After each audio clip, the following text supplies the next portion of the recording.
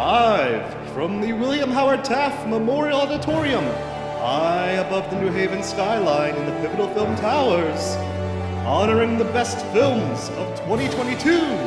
It's the 5th annual Pivotal Film Awards!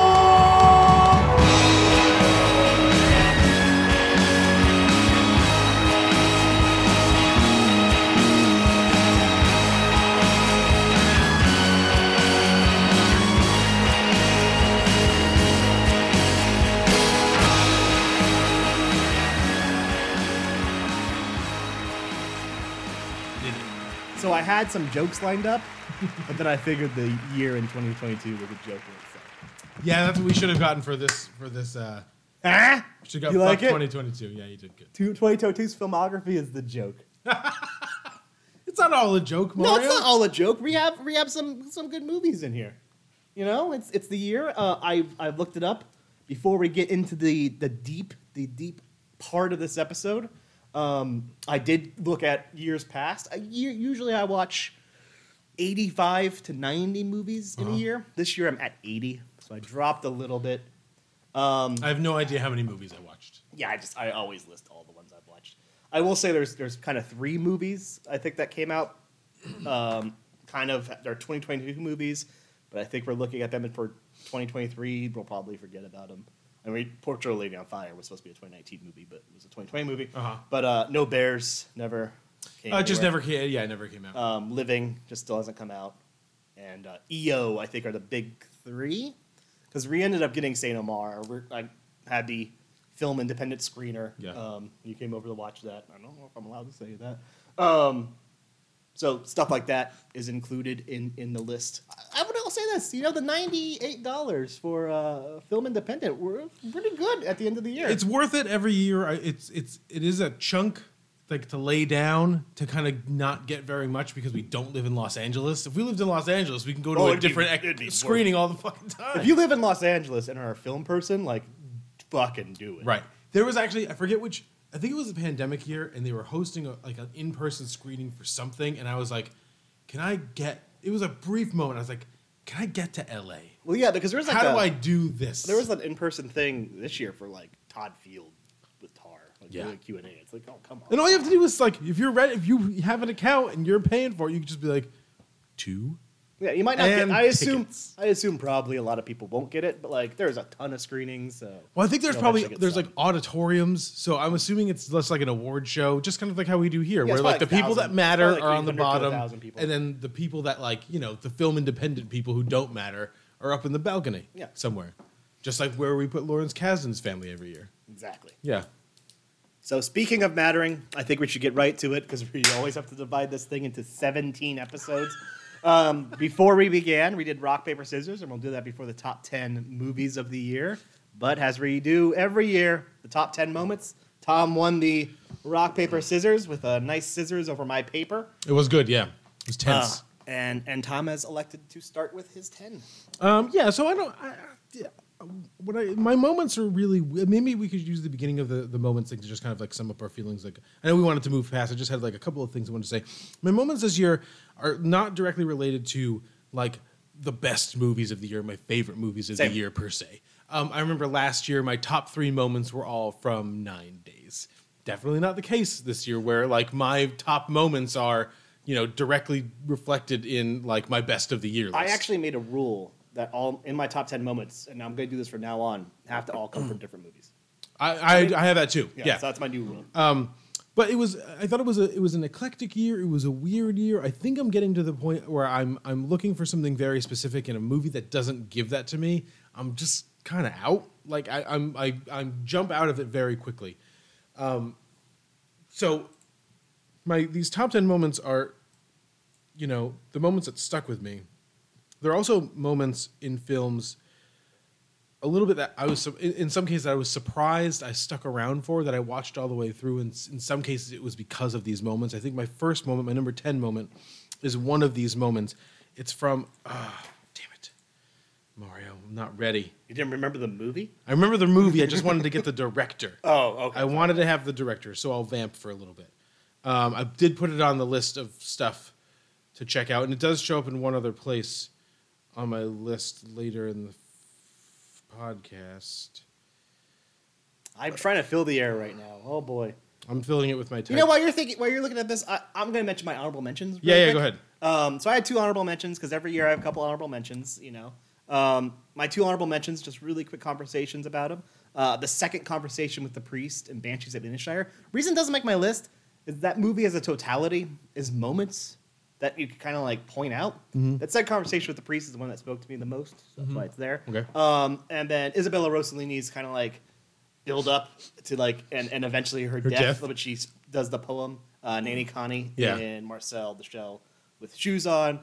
Spoilers, that's a movie we'll be talking about a lot. There you see, go, you saw it and you liked it. That's nice. That's nice. The movie is directed by Andrew Siemens.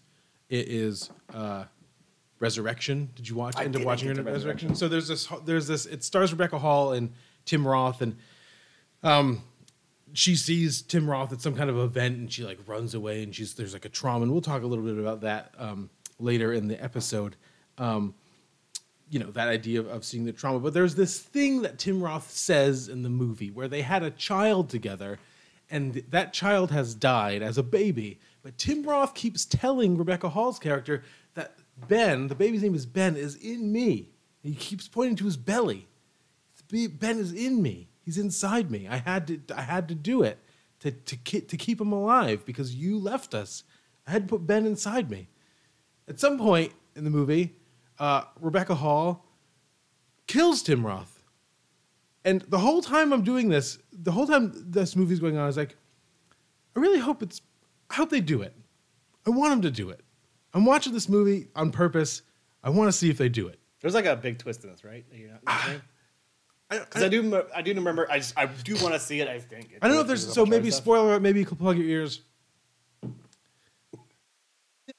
I don't know if it's a twist because through the whole movie, you're just kind of like, that would be really awesome. If they did it, and they do it, and so she kills him, and then she guts him, and she pulls out all of his guts, and then there's a baby in there. Hell yeah! And you're just that's what I said. I was like, all right, they did it. Awesome. Him and Rory Kinnear is something they can connect with. Super cool. It was one of those things that like they didn't have to. They could have suggested it. You know, the movie goes on for 5 minutes too long after that. Like that's the end of the movie as far as I'm concerned. And there's like a motif that they use to kind of signify like what's actually happening. But I was so proud of them for going there, yeah. And like there's a baby inside of Tim Roth. It was awesome. I was so psyched. That's my number 10 moment of the year. My number 10 moment of the year. We're gonna start out hot. Tom, let's burn it down. What are you gonna say to that? You're gonna lean in, right? Like Rowan Campbell would do, and say, "I'll light the match." My number 10 moment is the entire "Come to Me" by Johnny Goth, like musical moment that kind of like carries out and then goes back from Halloween Ends. You know what I'm talking about? Like that. Yeah. Like where he eventually kills Doug, he lures Doug, and that's where Michael Myers like regains his power. I don't know. Something about Halloween Ends will be mentioned one more time later on. It's not in my top 10. It's Rowan Campbell is definitely in my long list of people.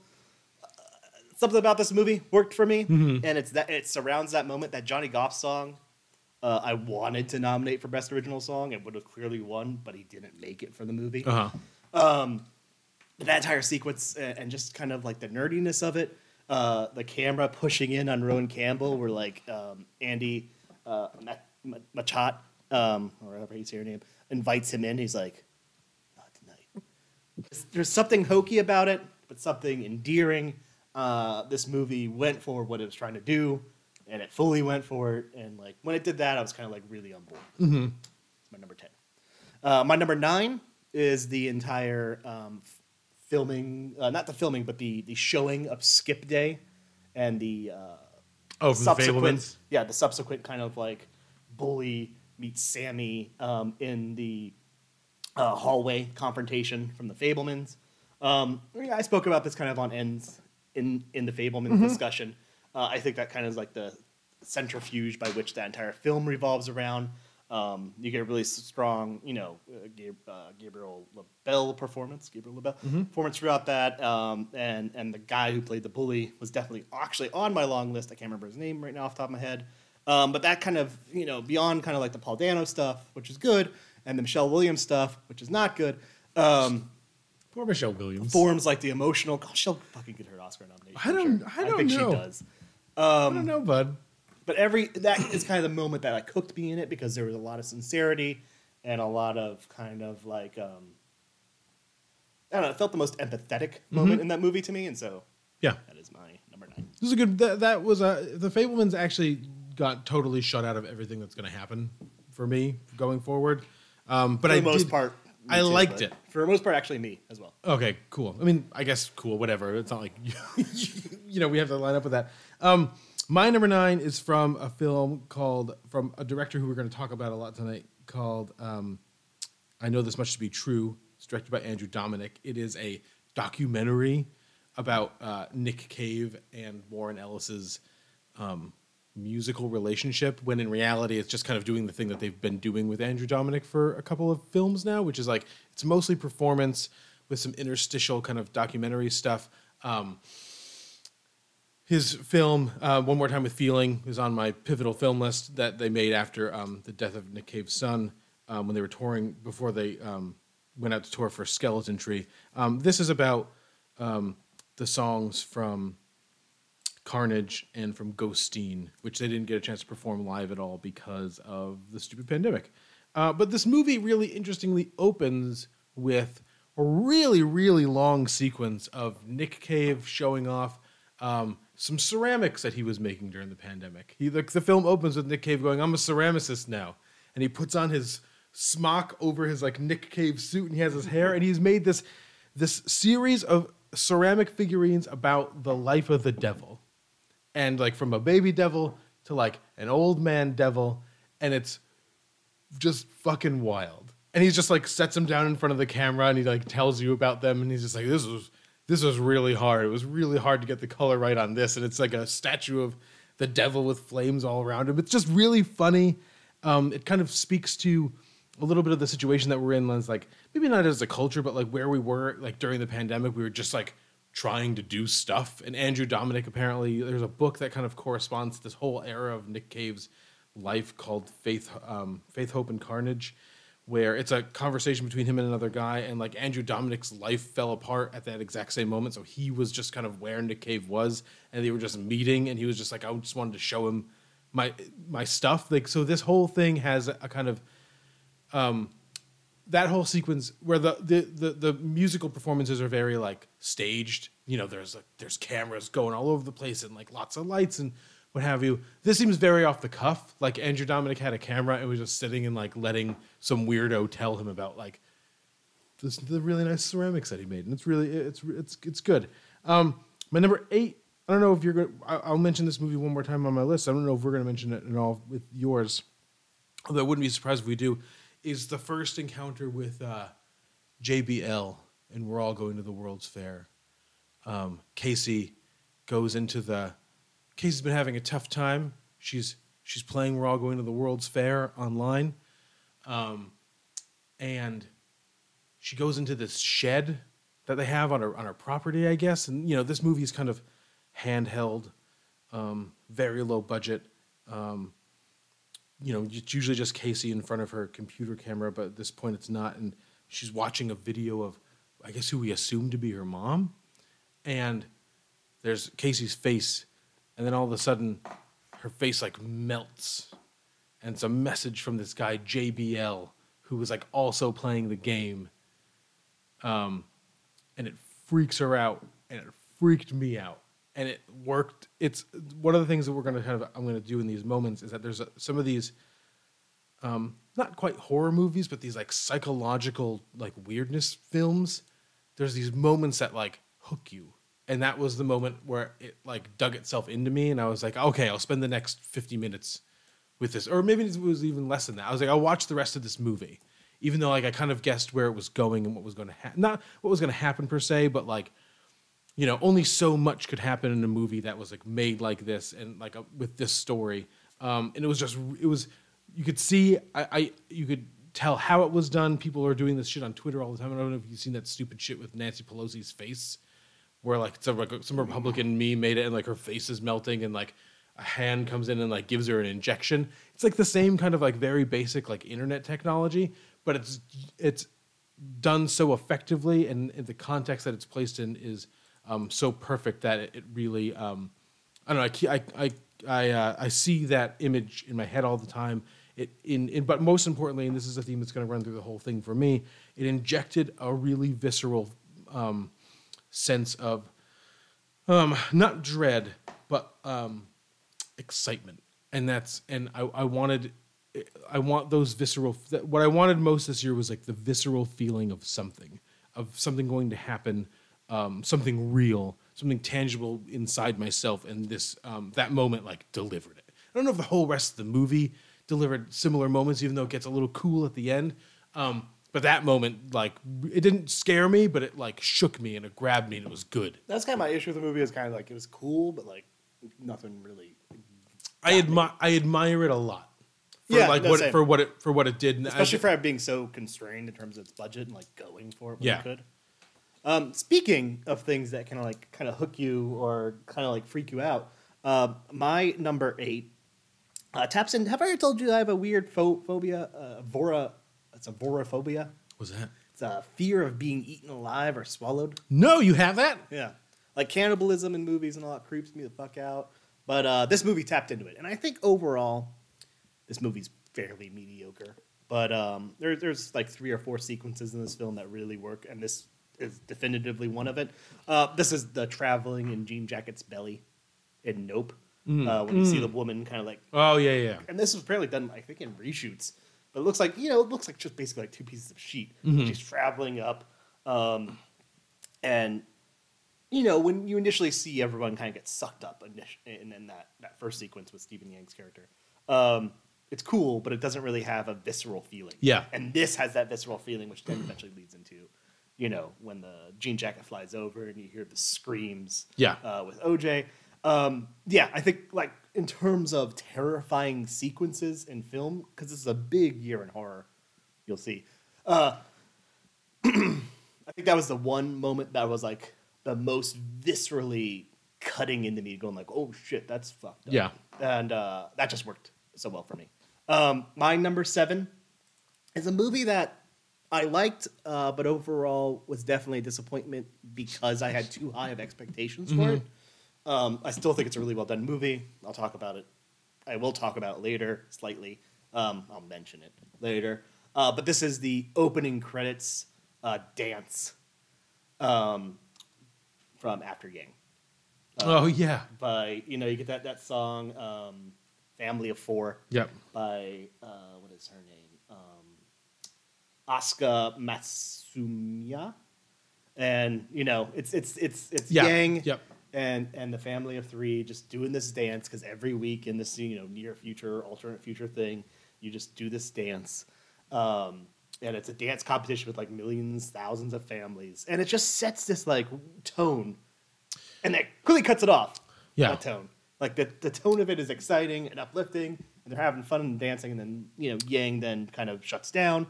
But I think that moment was just so enthralling, and I watched.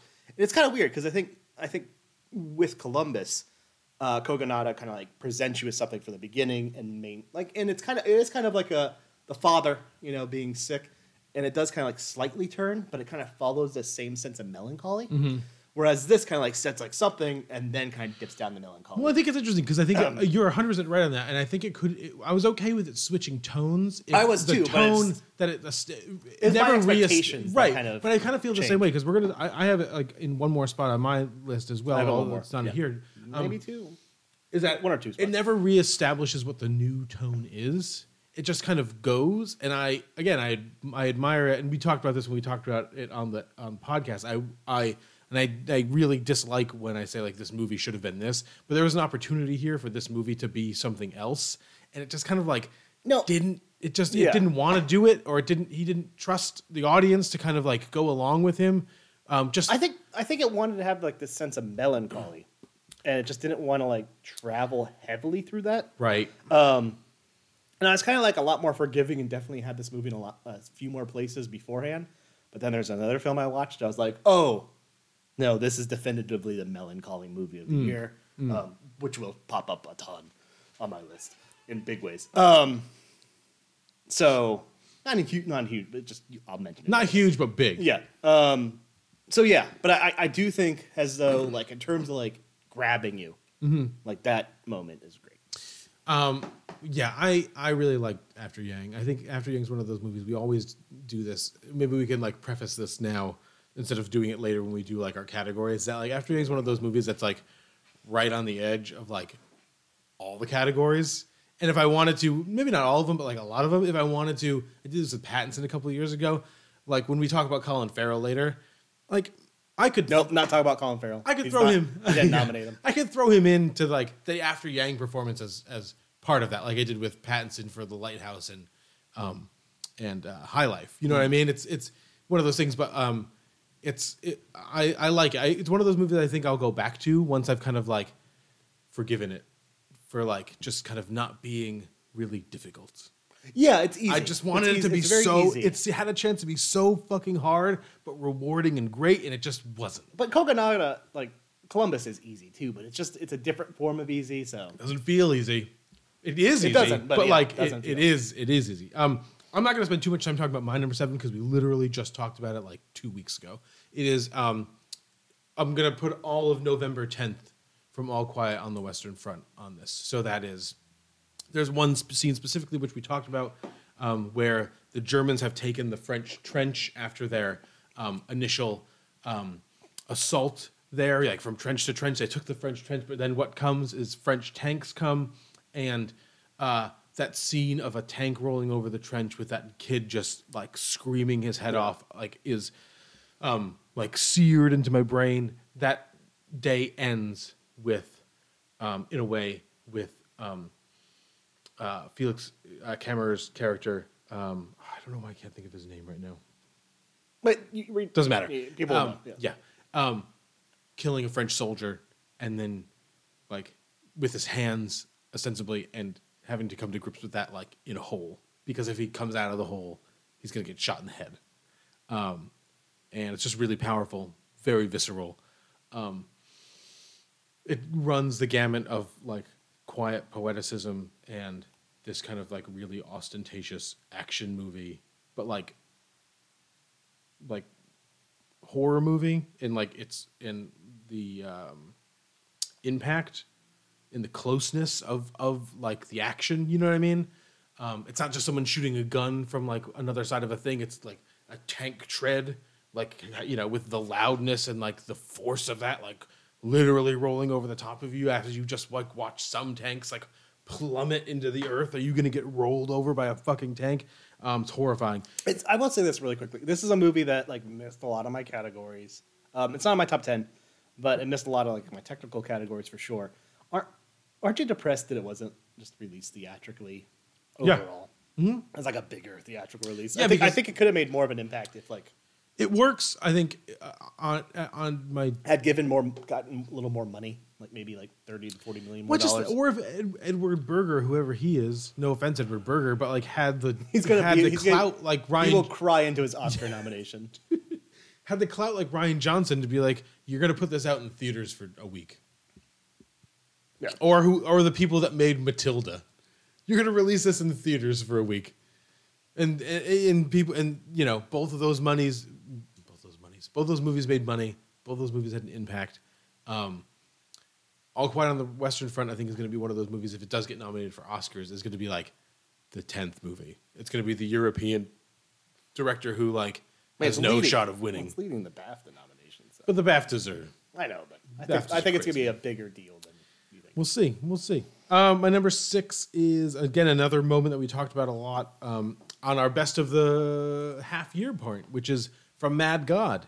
Phil Tippett's Mad God. It is. I won't go into it now because we're going to talk about it a little bit later when we talk about our movies. But some kind of, it's a stop motion animation film. A figure, an individual in a hazmat suit goes down on a rope into a fucking hellscape and descends from, cavity to corridor to like fucking submarine style, turn the crank gate, and he just keeps going down and down and down until he finds something and is ripped apart and his guts are taken out. But in the midst of all of this, there's a signal on a loudspeaker, and all of a sudden, all these things, all these people, let's say in quotes, made of hair, just start moving towards this central point to listen to this speaker talk.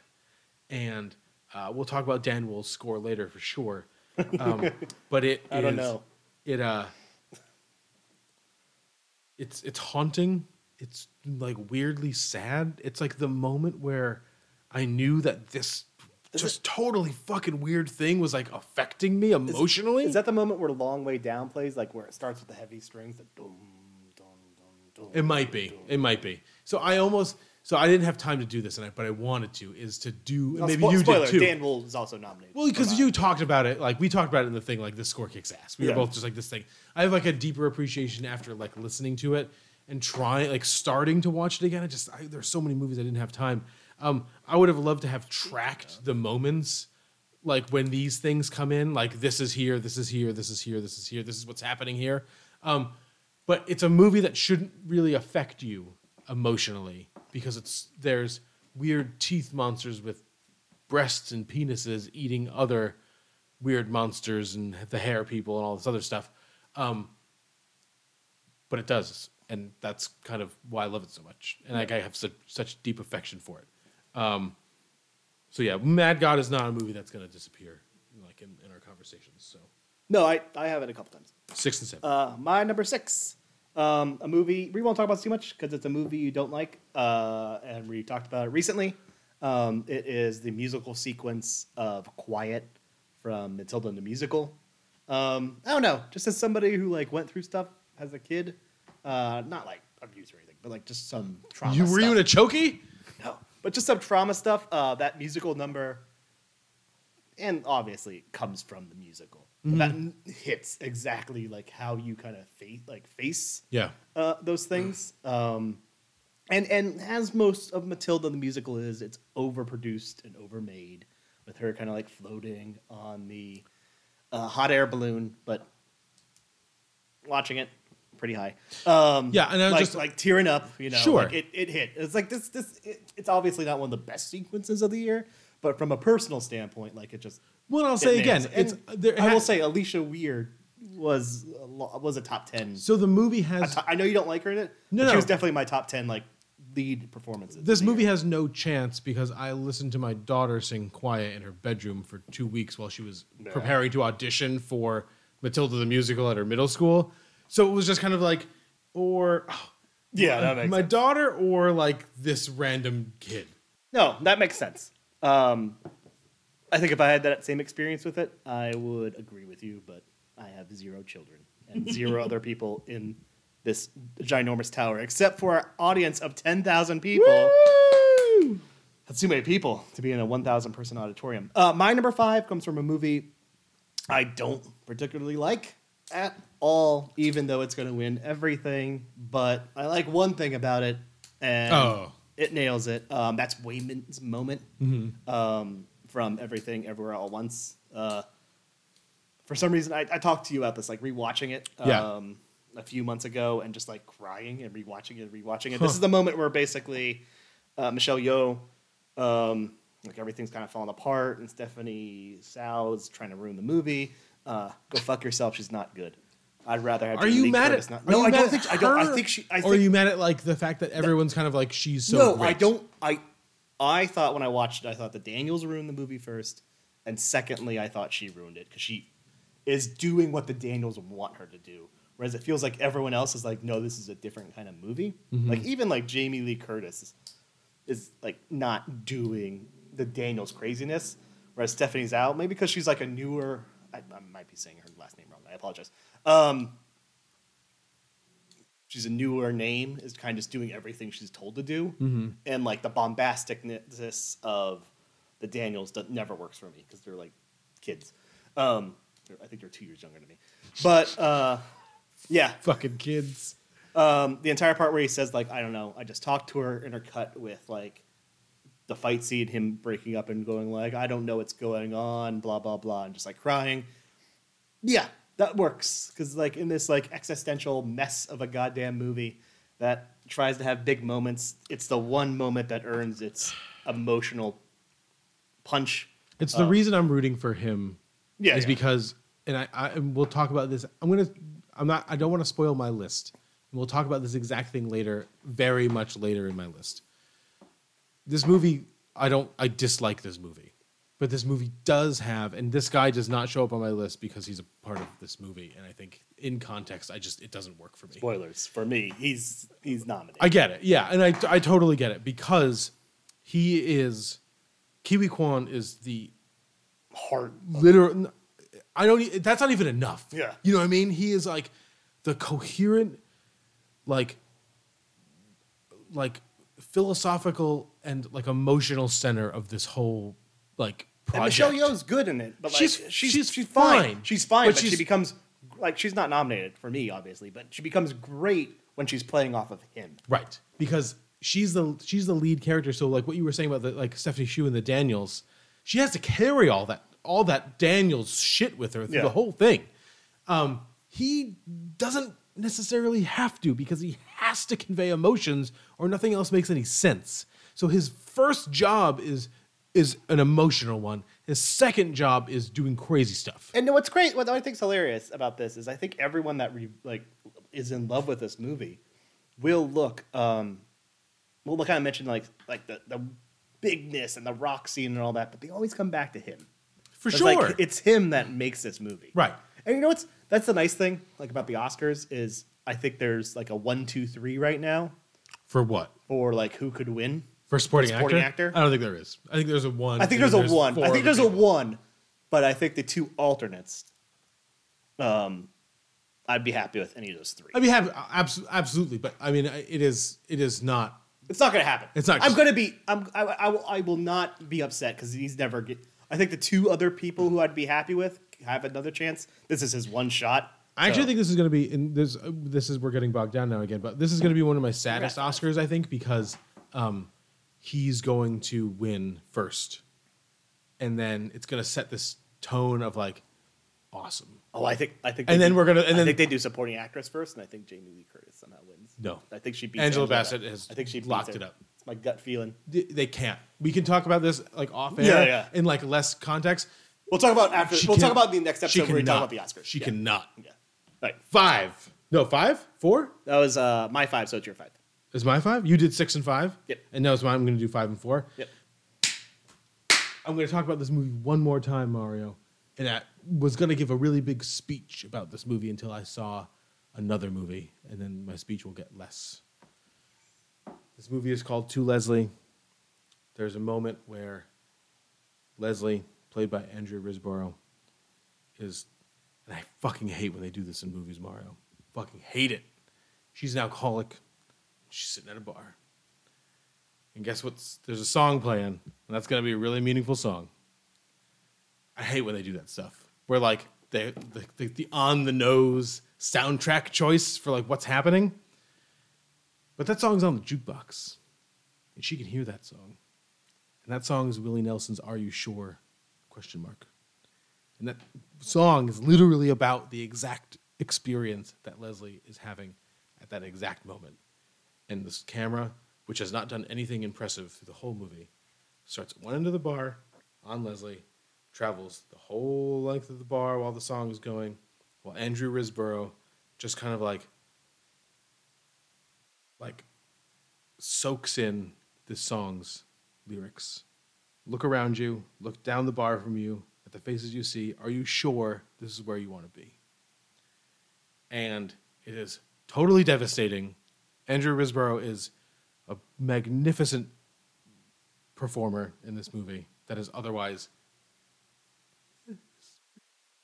pretty good independent film. I like Mark Maron. He's in it okay. quite a bit.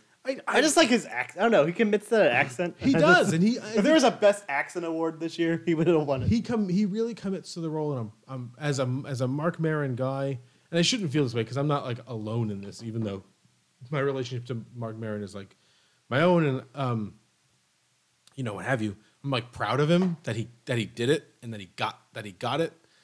She's fantastic, and I just think this moment is like heartbreaking. And this is the thing that never works in movies, where like the on the nose soundtrack choice, but this one feels very authentic. Mm-hmm. This definitely seems like a bar where that Willie Nelson song would be playing, and she's always at that bar, so it makes sense that she might hear it.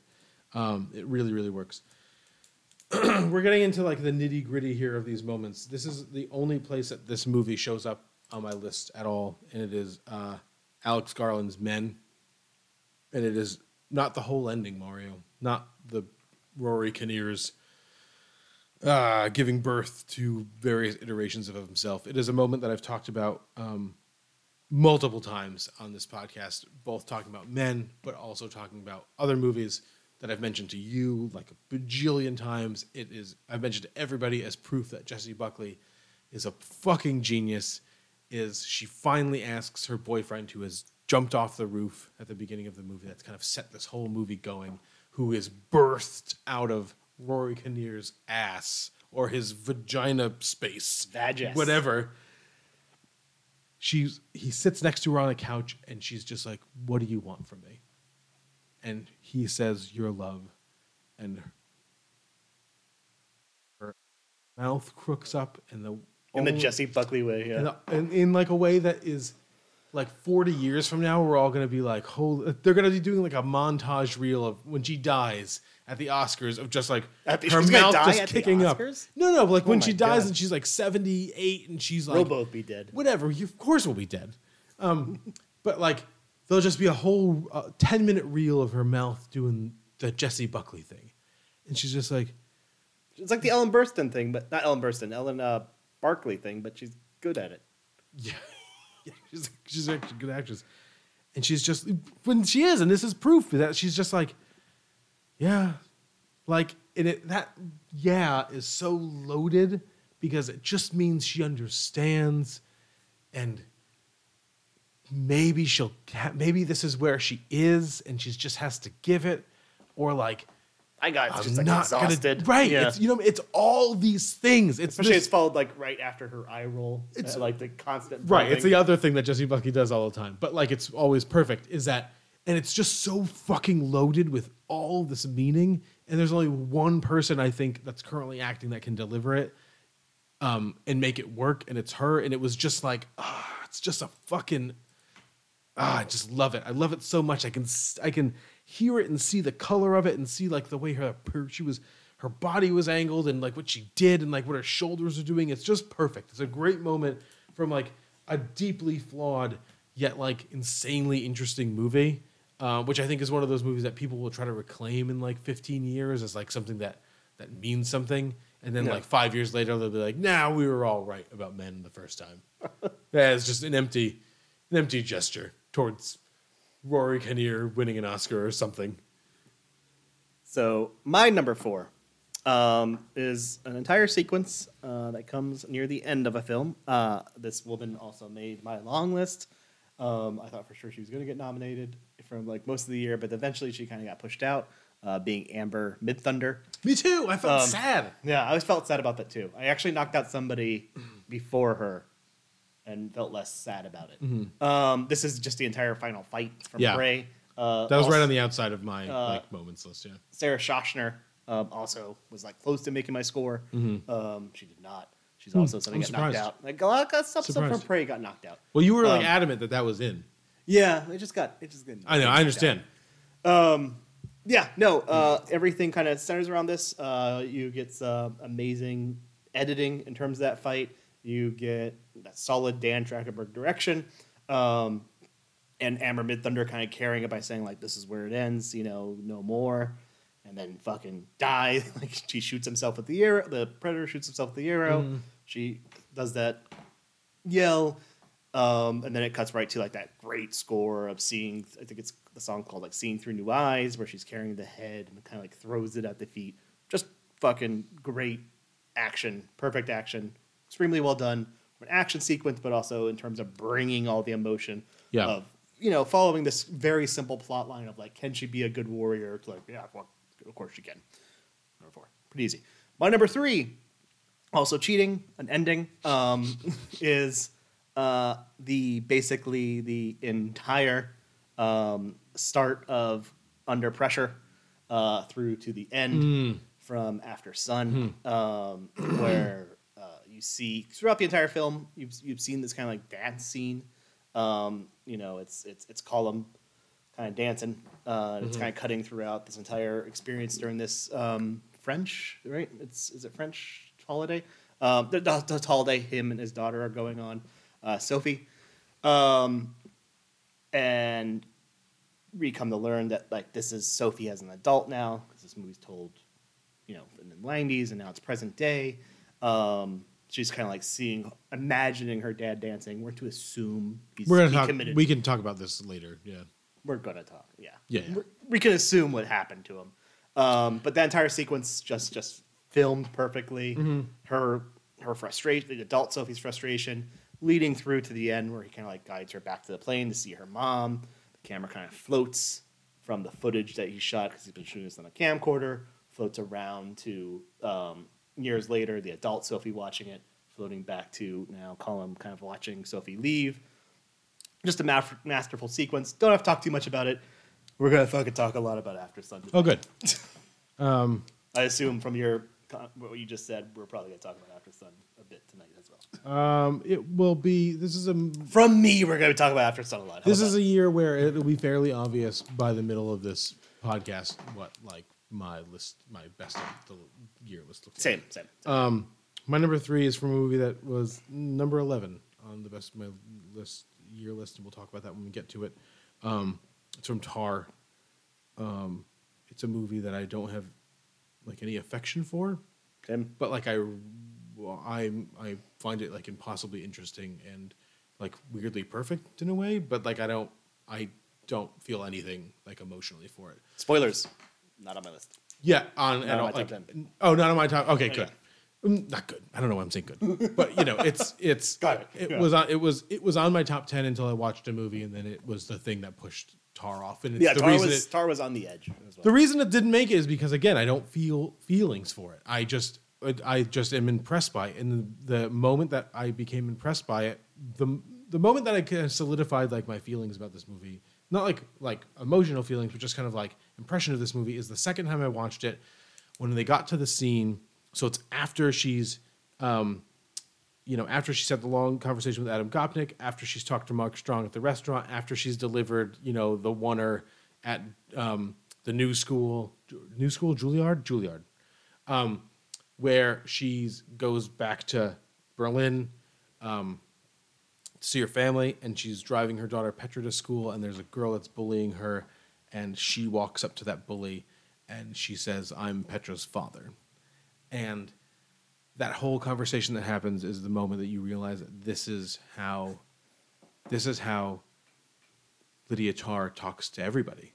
This is how she navigates her assistant conductor relationships. You know what I mean? This is how she's navigating that relationship with Noémie Merlon's character and the character, I forget her name, that ultimately kills herself, that she's kind of trying to avoid. Yeah, I can't remember right off the top I forget her, yeah. I'll get it in the break when we talk about, like, there's Tar, like, shows up a couple of other places. And it was the second time through when I kind of realized that, and I was like, that is fucking awesome. But it functions for me, as like in a literary way, more so than in a film way. This movie, to me, is like a filmed novel. Yeah, that's how it works for me too. Or a film that functions as a novel rather than a film, which is cool. It just leaves me a little cold. But that moment was like, I was like, that is awesome. That is great. These like 3 to 4 main scenes, like right in a row, is like, and almost everything else that happens after that, like, is directly relates to like one of those 3 scenes. It's just totally fascinating. My number 2. You already talked. Maybe you didn't. So maybe this. We'll talk about this. I don't know. I'm sure we'll talk about we're going to talk about this movie 100%. It's like the one that I'm confident of even before. It was the one I was confident of before you just said that we're going to talk about Actor Son of Bunch. Is the conversation in the bar between Padrig and Colm about niceness versus music and what lasts. And I don't need to see too much about it because we talked about it a lot when we did our Banshees of Inisherin episode. If Colin Farrell ends up winning the Oscar, it'll be because of the scene. I've never seen him do this before. And he's right, but Brendan Gleeson's also right. They're both right, and it's not until the end of the movie that they kind of figure that out. And Brendan Gleeson has to lose a hand and a house, not his dog, for him to kind of figure that out. Yeah, it's like a perfect scene in a pretty much perfect movie. Yeah, I don't have it anywhere else on my list. No? No, yeah, Banshees is... Surprise. Banshees is nowhere on my list. Yeah. Mario, Yeah, surprised. nowhere. So my number 2 is pretty much a perfect scene for Mario. And for the longest time, is it the trailer of Mario Brothers? Oh, I wish. For the longest time, this was my number 1, but my number 1, and eventually just ended up taking it. This is, for me, when it happened, when I saw this in theaters, was the perfect moment in a thing, and this sounds terrible to say, the thing I'd always wanted to see in a film of this genre. And that is RJ's death in X. And I talked about this during the X conversation. Yeah. RJ, he's just watched Lorianne. He's just watched Jenna Ortega have sex with Kid Cudi. And it's kind of leaving. He sees Pearl. Mm-hmm. He goes to talk to her. And I was like, oh man. Shit's coming down. You get Blue Oyster Cult's Don't Fear the Reaper in the background, and he denies her advances, and then she stabs him in the throat, and then she just fucking keeps stabbing him. And for some reason, throat stabs have always been my biggest thing in horror, but I've always been they don't go far enough. Mm-hmm. Scream 2022, you don't go far enough with that. But this does go far enough. And then it weirdly becomes from a slasher perspective, beautiful, where his blood kind of splashes against the headlights, and then you get Tyler Bates' headlights playing with that. I forgot who's singing in that, but you get that song where she just starts dancing. You later see that she's stabbed. You could see it then that she stabbed RJ enough in the throat numerous times to decapitate him. This is definitively throughout the history of slasher films, and I'm because I'm a slasher guy. Yeah. The best kill in a slasher movie of all time.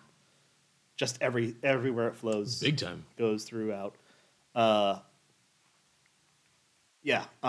It's just super solid for me. Ty West was my 7 for director. It's interesting for X. For X, because the kills in Pearl are not as interesting as the kills in X. No, but Pearl's not a horror movie. I know. Pearl's a drama.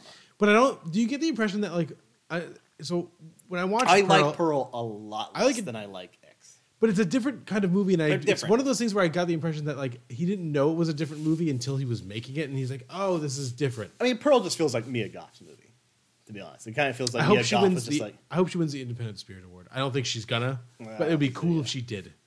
I'd be happy for her. But the one that had to win is the final confrontation between. This is my number 1, obviously, between Val and Kevin.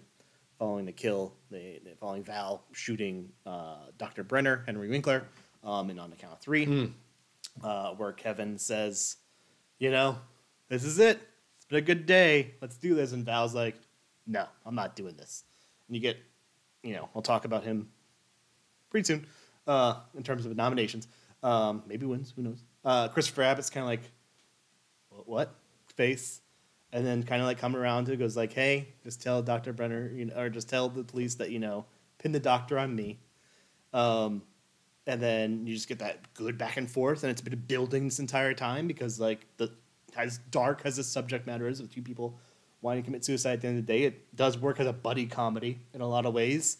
and this is where everything kind of rips apart with that. So you have built up this charisma and character development between the two, but that's when you realize like the person who's like down in the dumps, which Val is, versus the person who legitimately, and I said this when we talked about our half of the year, versus a person who legitimately is in a position where they want to die. And it's not. Some people says like it's justifying suicide. It's not. It's just telling you like where that person would be after a lifetime of abuse. It's a beautiful scene. It's a horrific scene, but easily for me, best scene in the movie. And this kind of like we're going to talk about on the count of three, so multiple times. Most of it revolves around this scene. That is probably the most unsurprising number. Well, not the most unsurprising, but I just assumed every year it's not surprising that. The only reason I actually don't know your number one. I'm surprised JB Smoove is not the scene where he beats up JB Smoove is not number one. Oh, Kicking JB Smoove's ass has to be everybody's dream.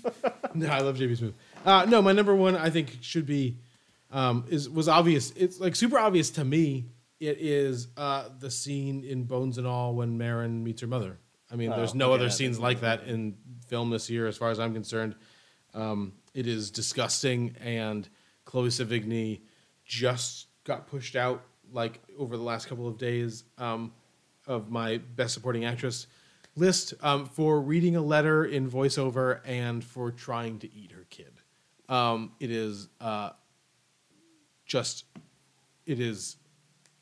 a realized horror that you were kind of waiting for the whole, like, you want to see Marin the whole movie is about Marin kind of, up to that point is Marin getting to her mother to get some explanations, to get maybe some closure, to get maybe even like a new beginning. And then when she gets there, she realizes that her mother is like a worst case scenario. Until a little bit later when Lee, played by Timothée Chalamet, admits that he ate his dad. Which I'm assuming is a kind of a Bones and All thing. And I don't want to go more than the book. No? I did. Okay. So we'll talk about that a little bit later too. I realized something with Luca films is I like I'll mention Bones and All several times later. But I've realized his movies I need to like watch once, go away from for like a year, then come back to, and then I kind of like get it. Mm-hmm. And I think Bones and All follows that trend. Where like I really appreciate it, especially with my like aversion to cannibalism. And this movie is unrelenting with that. Mm-hmm. I really think it's an excellent film, but it is a hard fucking film for me to like watch. And it's funny because I don't have that same aversion. And I was actually just talking about this with someone at work the other day who was like, "Oh, what's your, what movies would you recommend?" And I was like, "I don't recommend Bones and All unless you have no problems with cannibalism. If you have no problems with cannibalism," they're just like, "Yeah, I have absolutely no problems with cannibalism." As they're like picking their teeth. This movie like just ran the fuck all over me. Yeah. And I will talk about this in various spots throughout the evening. All of his Luca Guadagnino's choices, from color saturation to how he framed characters in the beginning of the movie versus how he framed them at the end of the movie, editing, music, all this other stuff, leads to a purely visceral like film experience. Absolutely, that is underlined with the fact that like the other characters are literally eating the other characters. You know what I mean? And I think it's breathtaking, and I love it. And I kind of can't wait to dig it. I mean, we dug into it before. We talked about it. I can't wait to kind of like dig into it more and like its nuances and it's like the things that are working, and how they work and stuff like that. So, you know what? I'm feeling good. I think we can keep this train rolling. You want to keep this one episode podcast? Yeah, let's keep the train rolling for now. We'll take breaks. We usually take a break after the top 10, but I think we did that pretty quickly. We're at 53 minutes. Yeah, let's keep this train rolling, because I think Mario. in the past we've stopped a lot and it makes us tired, and let's keep it rolling. What are we doing first? Best supporting actress. I have them locked up, so right now I could look at them and I can just give you my nominees. Hong Chau has Liz in The Whale. Carrie Condon has, I can never say that name. Siobhan. I always want to say Siobhan. Siobhan. Suleiman in Banshees of Inisherin. Margot Robbie has Valerie Vaz in Amsterdam. Did you like Amsterdam? I did. We talked about this. Yeah, but have you like, has it grown in your esteem? No, this is the only place it pops Okay, up. Zoe Kravitz has Selena Kyle and Catwoman in The Batman, and then Samantha Morton as Zelda Perkins in She Said. Oh, interesting. It's a fucking really Is that good your one, is that Sam. ranked? No, That's no, unranked. it's unranked. We're gonna do this. Me guessing what your number one again. Absolutely. Okay. I didn't want me rank to them. guess? I didn't rank them. I picked nominees. And then Did you want just me to go guess winner. first? Before I let's read see, let's mine? hear, let's, oh, you rank I yours, always right? rank them. Yeah. Okay. Because why do this if you're not Yeah. gonna rank? I don't like ranking.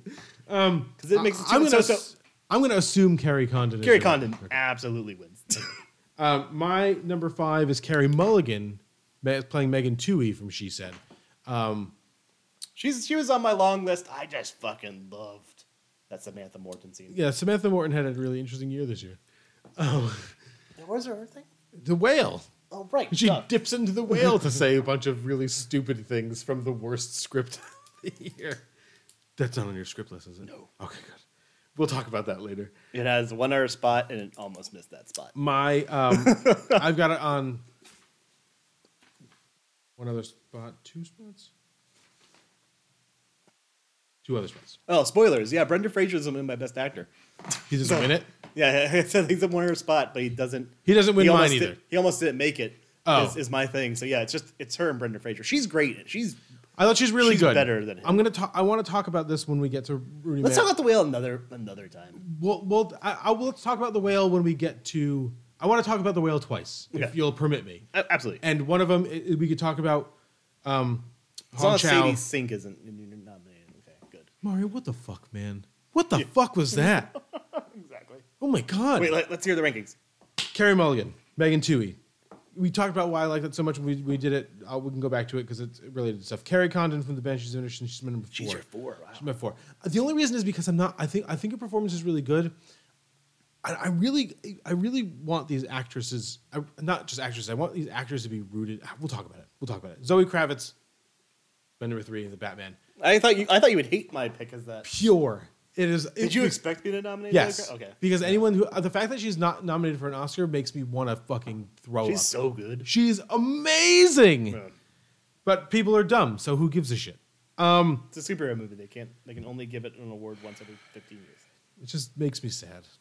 We could have Zoe Kravitz at the Oscars, but the Batman's not going to get nominated for anything. I would like to look at Zoe Kravitz more. I just want Leave it in. her to I'll do say it. anything. I even I watched. wasn't huge on Kimmy though. No, but she was in it and she was good. Yeah, And she's Steven good. Soderbergh stinks, but that's Every so often he's good. sure. But like when he's not good, it's just like you are just masturbating on screen, whatever. Not to women, but just like to himself. Oh no, Like, absolutely. I'm Steven Soderbergh. I can't believe it. I'm gonna ruin this name. Gouslaji Melange from Saint Omer. Oh yeah, no, did not like it. So that's Saint Omer. Yeah. We'll talk about it Yeah. because it's gonna be on a bunch of my parts. I think it's good. It's just not a me movie. We'll talk about it. I have thoughts. My number 1 is Rooney Mara in Women Talking. Yeah, she just missed mine. I think that she kind of defined something I think that was helpful for me, not just in my list, but like in how I'm in like as I'm moving through film now, which is all the women in Women Talking deliver outstanding performances. I could have cheated here, like I'm going to cheat in my supporting actor category and nominated like everybody wins an award. But she's the only performer in that movie who seems to be, well, no, she's one of 2 performers in that movie that seems to be totally invested, not just in the immediate problem at hand.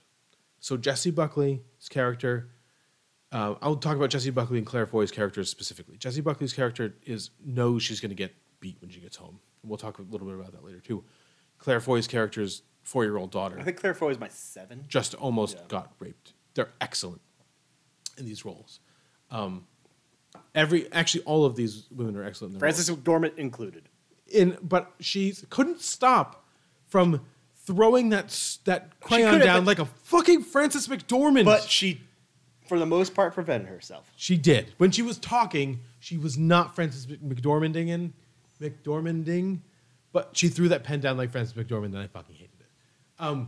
Rooney Mara has invested this character, Ona, with hundreds of years of repression and anger, but also a divinely wrought intelligence, like a desire for knowledge. And when I say later in the podcast about how the script for Women Talking like borders on Spoilers. like Shakespearean, I won't tell you where it is. She is the one who delivers her lines in that manner. Yeah. Every word that comes out of her mouth has the weight of not just the immediate problem, but like the whole Mennonite, experiment. You know what I mean? From like, You had read this novel long before you. yeah, right? Miriam Toews is one of my favorite writers. It's one of the reasons I think doesn't show up like in a lot of places on my list. Is that and we'll talk about this when we talk about The Whale. I just don't think the movie's right.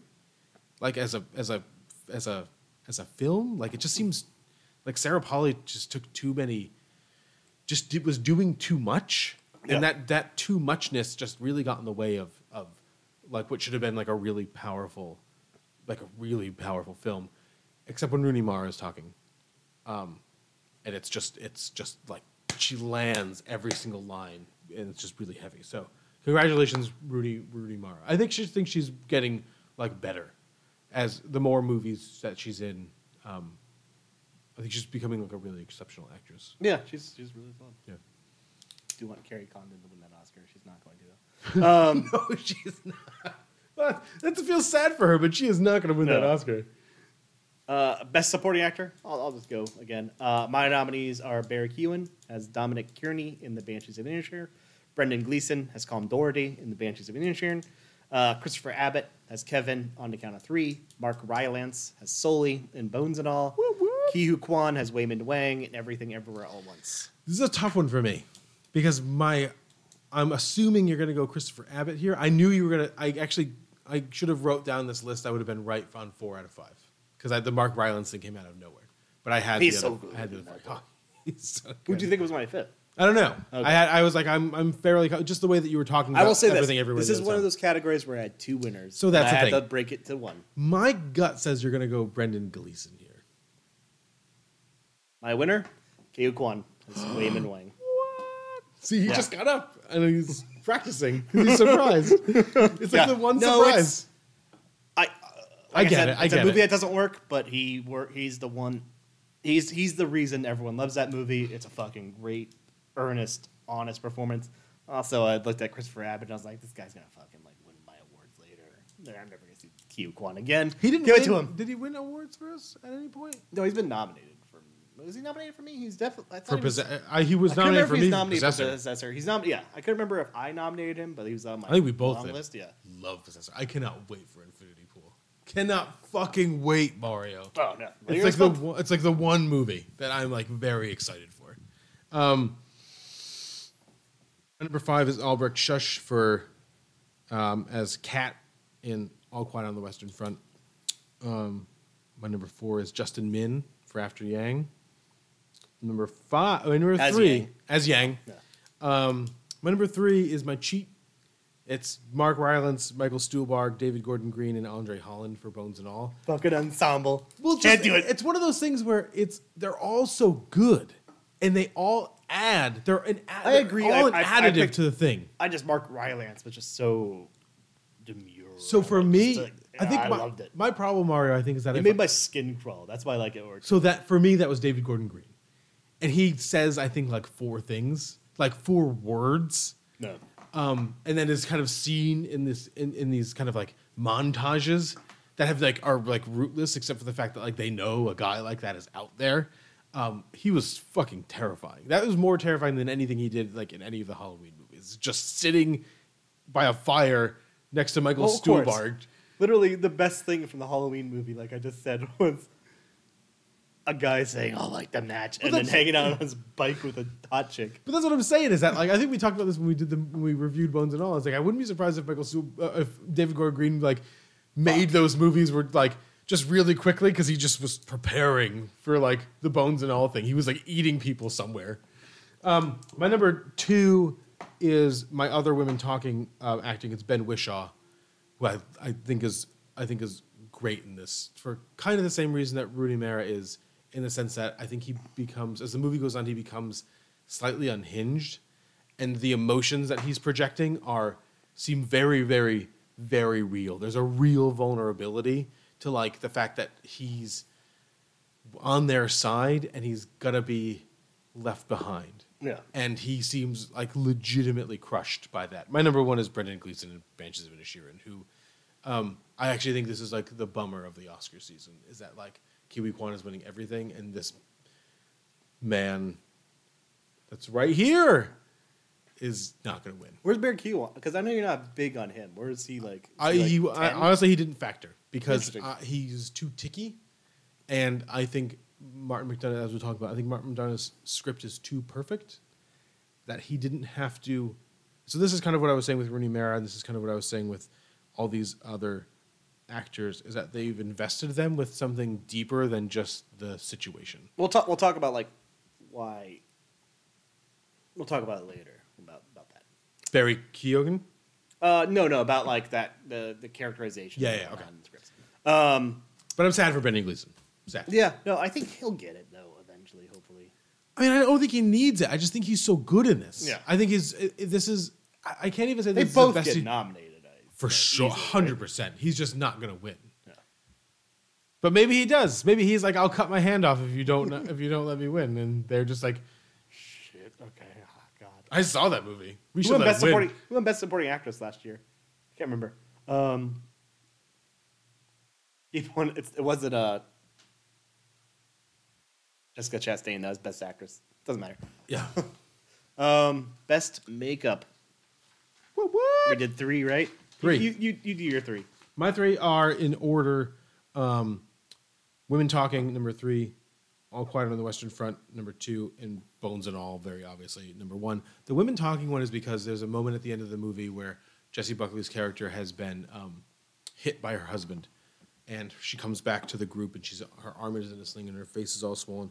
But she's got one eye open, and she's got one eye closed. Yeah. And it's this... I loved the idea that they used this makeup, this opportunity to kind of show again like what's at stake here. Like her husband is directly responsible for trying to close this eye, where like another eye, but it's like it's open like a slit, like she's forcing it open, where another eye is like totally open. You know what I mean? It's that beautiful dichotomy in situation there that I thought was, so it's maybe not like, you know, the makeup in it isn't like spectacularly well done per se, but it's like how they use it, and that's, I think, that was really interesting to me. So yeah. I'm listing it here.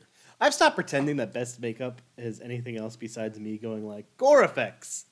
But sure, absolutely. I mean, what else? So my 3 nominees are X, Terrifier 2, and Barbarian. There you go. Why not? My winner is X. Cool. Because you get a mixture of like decent gore effects throughout, but that I didn't know Pearl was played by Mia Goth until I got home. Uh-huh. That's a solid old person was good. makeup job, but also just the throat effects on and good, you know, good job, Damien Leone. You got a Terrifier 2 nomination. You got your makeup. You got on nomination. there, yeah. Good work. Yeah, the kill of Allie. Wow, stupid. It looks good. Mm-hmm. Good job. Make a movie that's not misanthropic, please. I don't think you can. Hopefully. I think you'll really struggle with whatever is not, unless it's Terrifier 3. Best costume design. Mm-hmm. Want to do it? So my 3 nominees are Matilda the Musical, The Banshees of Inisherin, and Everything Everywhere All at Once. My number. Oh, do you want to know what one? Oh yeah, I forgot you don't rank them. Yeah. Banshees? So my winner is The Banshees of Inisherin. Give me some detail there, because you had texted me about this when we saw it, but you didn't talk about it when we did the episode. Well, go in some detail and some text. I know there's a real textile feel to the clothing. Okay. Like, I don't know. Usually with these movies that are set, this is set in the 19 teens, I believe is when the Irish Civil War happens. Mm-hmm. Or movies that are set like kind of in this period pieces, the clothing still feels modern. Yeah. This feels itchy. This feels heavy. It feels constructed by regular people on this island. Yeah. It feels bulky. It doesn't feel comfortable. The necks don't look right. The necks don't look. Everything feels like it was homemade. Spoil. You can see where my list is going. Yeah. Kind of. That's why I love it. It feels so, and it works. Like the cost. Like when it comes to everything, like I always focus. I don't look like what's the prettiest costume. I go like what. Why does this work? Mm-hmm. And it works for Banshees of Inisherin because it is so separated. Yeah. And thematically, the idea of separation from the mainland is a big part of it. All of the clothing being so heavy, so homemade, adds to that separation. Yeah, I agree. I agree with you. I remember like looking forward to hearing about that when we did the episode, and then like we just talked about other stuff for a while, so we didn't get to it. My number 3 is Black Panther, Wakanda Forever. I think it's pretty obvious. I don't feel like great about it, but they are really nice, and they seem. Probably? I think so. Yeah. They seem pretty Black reflective Panther, of a the culture. original one. That one too, yeah. Fine with They it. do a good job. I think the production design is. I think it's leading in Gold Derby right now because I think it won it the last time too. That doesn't feel very lived in. That seems very steady, and I kind of hate it. But the costumes seem good. They seem very representative of a culture. They just don't do anything for them. They don't. Yeah, they don't. But they're. We'll talk about this again in a little bit. So Black Panther one more time, and I'll kind of go into some detail about it.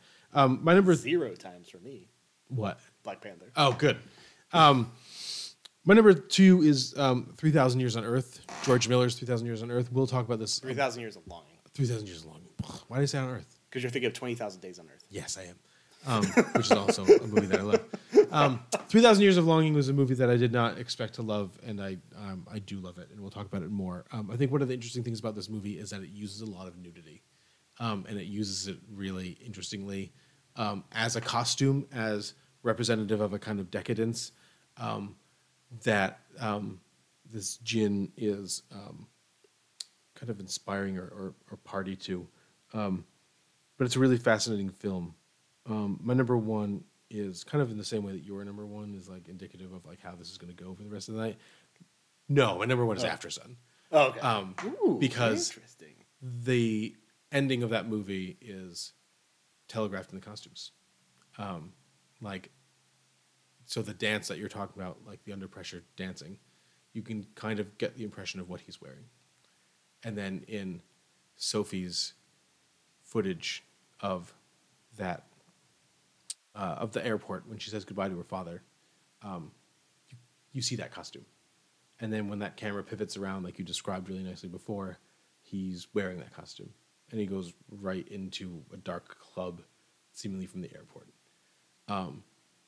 And that means something. And we'll talk about that later.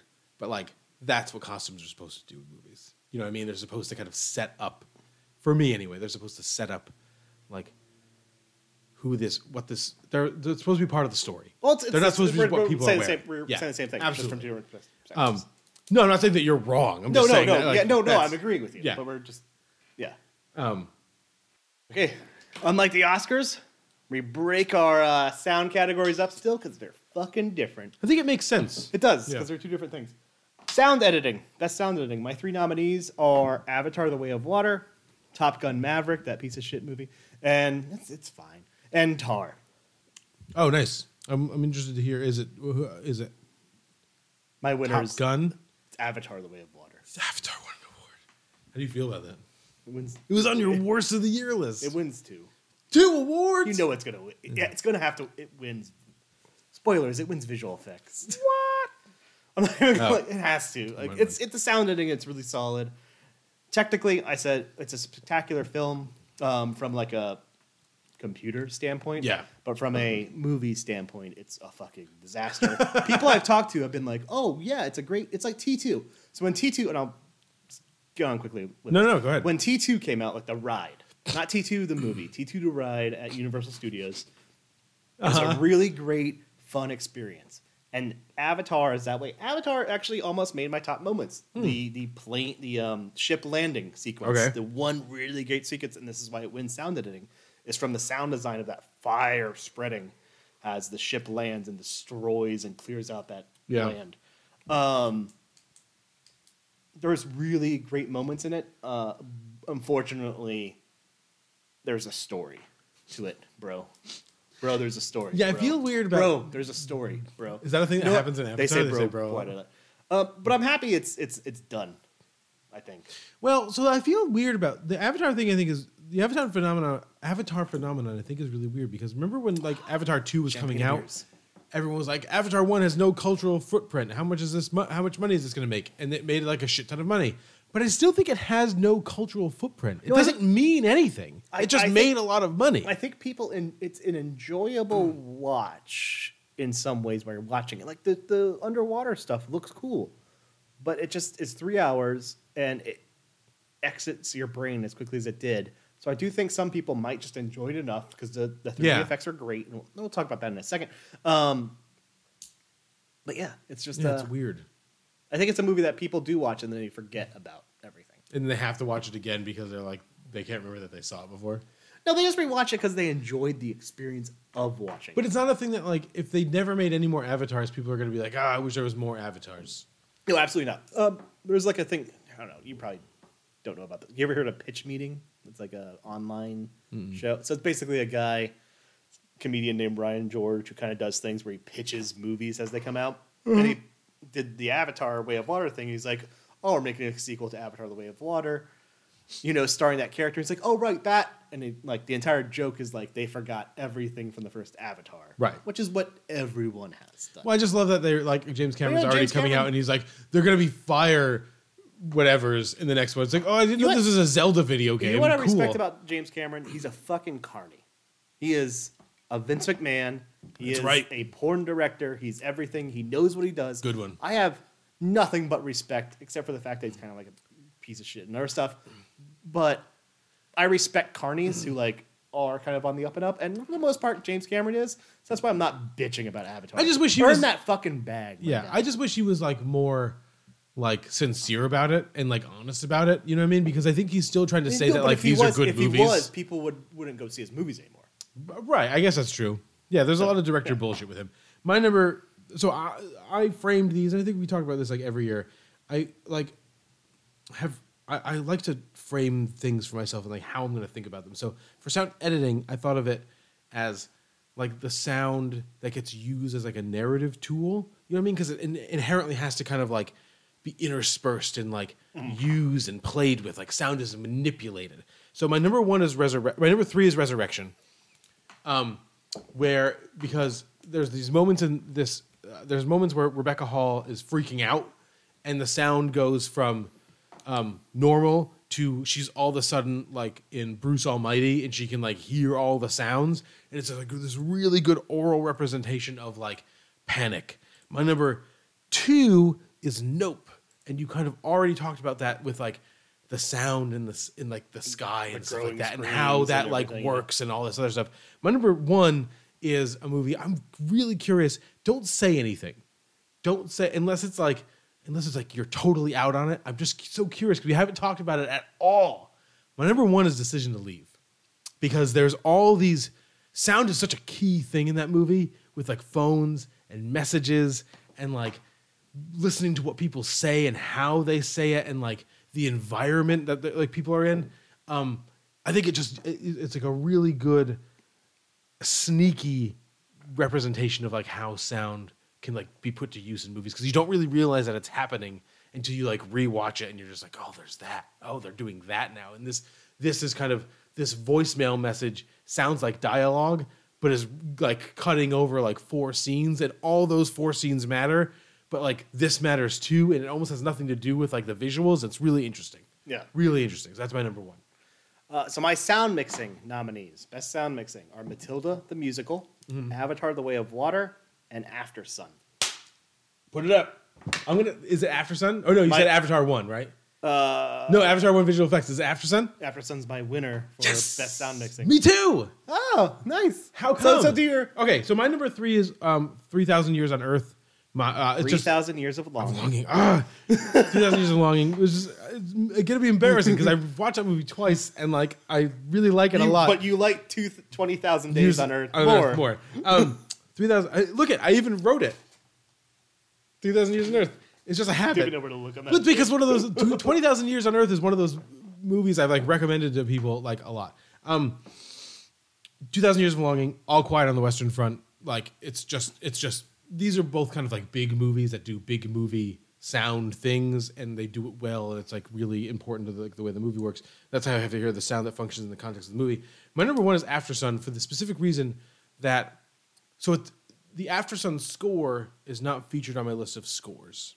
Yeah, same. And the reason that it's not featured on my list of scores, even though it was originally intended to be, is because the After Sun score functions like white noise that's happening in the movie. It almost functions as like this kind of underlying like psychic chaos that Callum is kind of experiencing all the time. It's almost toneless. Like if you boot up this After Sun score on Spotify and listen to it in your fucking car, there's very little melodies there. There are a few that are underneath just a bunch of grinding stuff.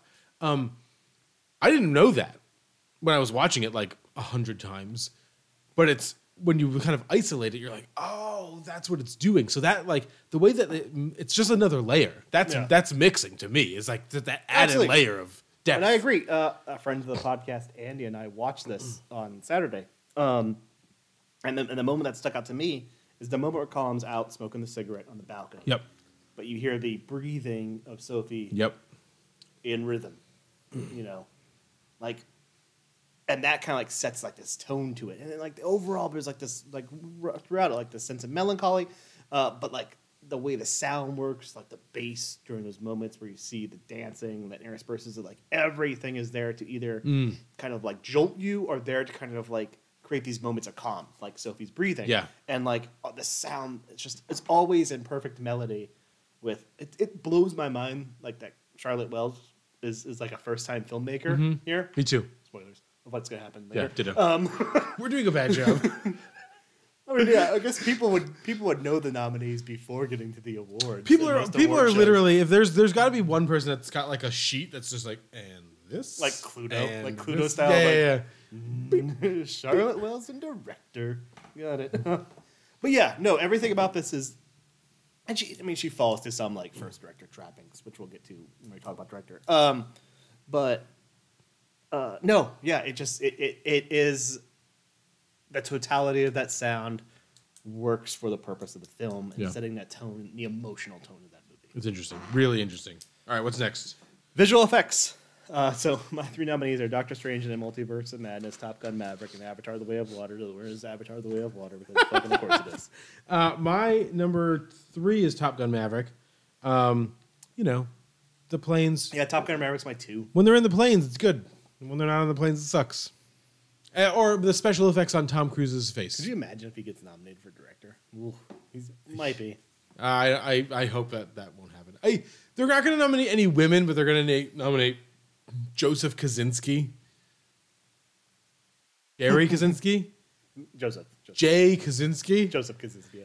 My number 2, I don't know how you feel about this one. My number 2 is Marcel the Shell with Shoes On. I'm fine with it. I put that in a different category. Okay, interesting. So I just think it's really, when I saw it, I was like, I'm really impressed with this. This really works like on a lot of levels. The stop motion stuff mixed with the live action stuff, I think was great. And because it mixed, I thought it You worked kind here. of guess what category it could be in for me. I don't know. I'm interested. I love that you love it. That makes me very happy because I also we have Disaster Beast does not get nominated. Me That's neither. a really good score. It got pushed out a lot, but it is a good score. Yeah, He was twice. He shows up twice in my top 10. My number 1 is 3,000 Years of Longing. You did it. Yeah, That's the name of the movie. I didn't write it here, but I did it. I watched a bit of it and I got bored. Oh, I was high and fell asleep and I just never. You got were back. high and you didn't like it. It's like the best high movie. There's a couple. No, I fell. I was kind of enjoying myself and I fell asleep and then I just never got back. That was one of these. This we talked about. That's a screener, so Yeah, we talked about it with Bones and All. I'll watch that probably tomorrow. Is it on the screener? I didn't notice. Yeah, I think so. Which I haven't seen because that's against the rules.